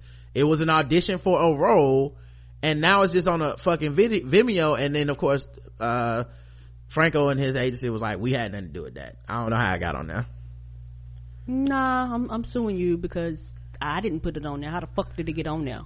Right. If you didn't release it, somebody around you, family, friend, somebody connected to you released it, so you're fucking held accountable, because unless they work for you, they had no goddamn business seeing this. Right. So she's like, now if you Google me, you can see me naked.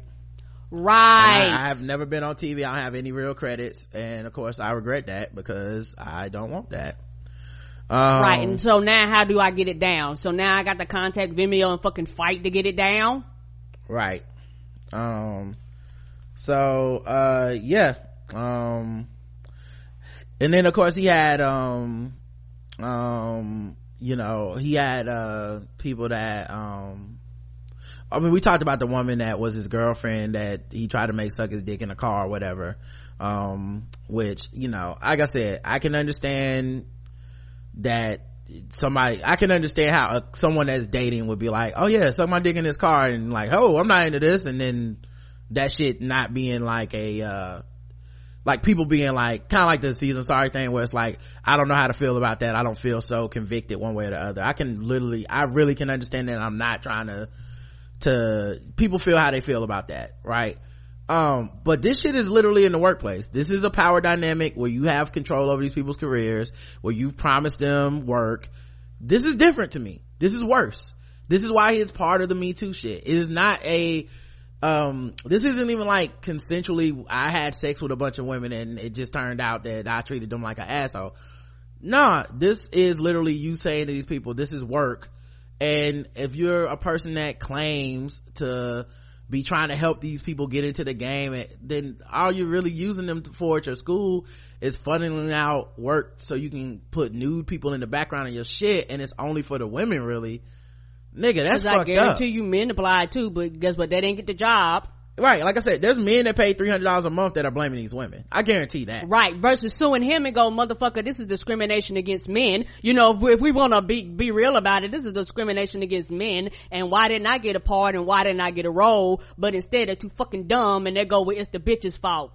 Yeah, his personal relationship with that actress that was talking about him on Twitter, I don't know. I'm leaving that out of it. And also the shit where he tried to fuck 17-year-old on Instagram or whatever, I'm also leaving that out of it, because apparently that's legal in New York or whatever, even if I feel like morally that feels kind of reprehensible, but right. And whatever, like I'm not here to change the law, but I am saying that for people that are like, I don't see how this counts as Me Too, this is how it counts. He did this shit under the guise of his job, and like I said, it affected how these women work, and long term it affects how much women are paid, because if I only see you as a sexual object, there's a reason I'm paying you 73 cents on the dollar. I don't see you as valuable. Correct. And also one of the things is, let's say one of the men who paid and not getting a role, let's say they do sue him, people wouldn't take it seriously, right? And that also might be a reason why none of them came out. But the problem is, out of that group, most of them will blame the women, and that's right. what I'm calling out. Right. Like I said, the workplace stuff is easier to parse because we have rules in the workplace. Correct. People can understand the power dynamic. Relationship wise, like the actress that was dating him that felt like, well, he was James Franco and I was just an up and coming actress and he was a jerk and that's why I don't act anymore. That still affected her job because she quit her dream, quote unquote.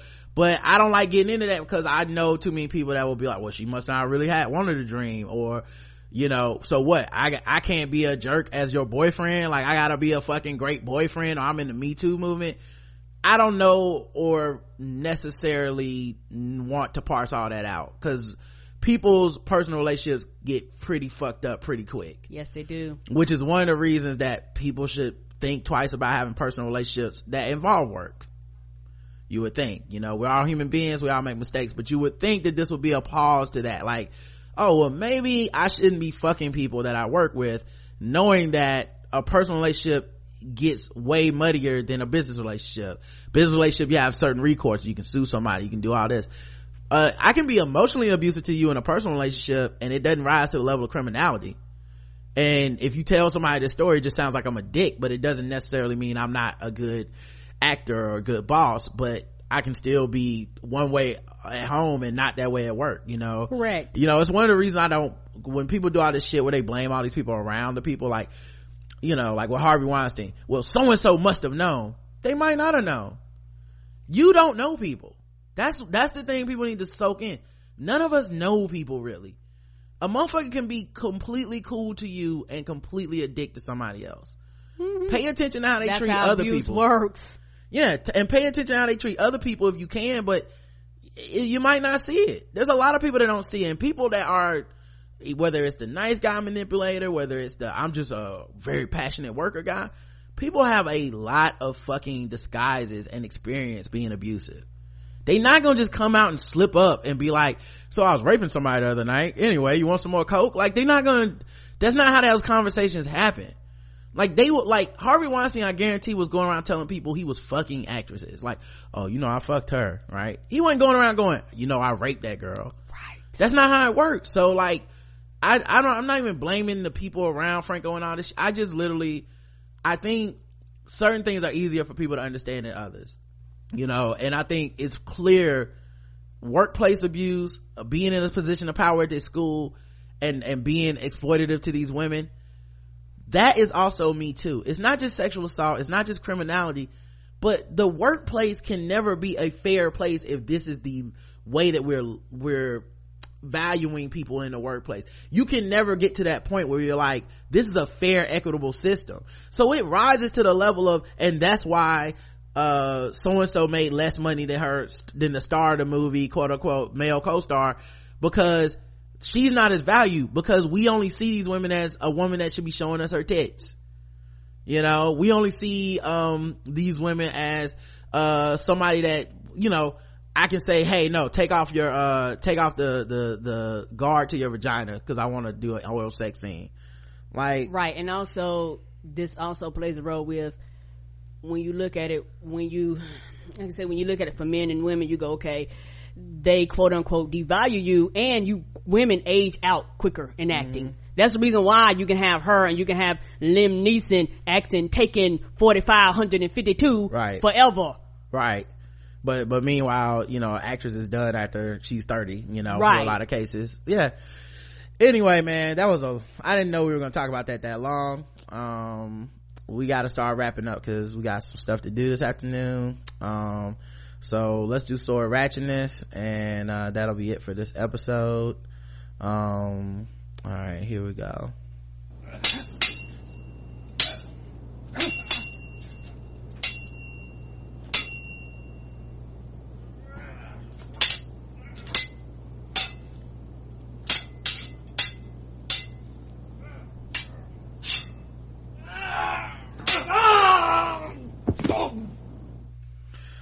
A looting of a samurai sword leads to charges against the owner and the thief. A 29-year-old man who was chasing the thief who had stolen the samurai sword got the prized possession back, but then was charged with having it. The Dumb and Dumber caper unfolded around 10:45 a.m. Wednesday at Newark's Penn Station, when Port Authority police officers spotted a man running with a long object in a black garbage bag and another man in hot pursuit. "He's got my stuff," screamed Fernando Pellet, who had been chasing after Leon Curtin, 51. Port Authority cops ordered Curtin to drop the object, a 4-foot katana sword that was inside a white sheath encased in a plastic garbage bag. Pelot, 29, of Orange, New Jersey, said that the weapon had been given him as a gift several weeks ago and that he kept it for personal protection, a source said. Curtin, a resident of Jersey City, was charged with theft and possession of stolen property. Cops said Pelot, the other half of the dopey duo, was charged with weapons possession based on his admission that the weapon was his. So he wasn't even supposed to have a sword, and then he got stolen. All right, guys, we'll see you guys tomorrow. Thank you so much for listening. We appreciate you. Be careful with your swords out here in public. Yes, be safe out here. It was a long, not as funny episode as it could have been, but we'll be back with more jokes tomorrow. Until then, I love you. I love you too. Mwah. Mwah.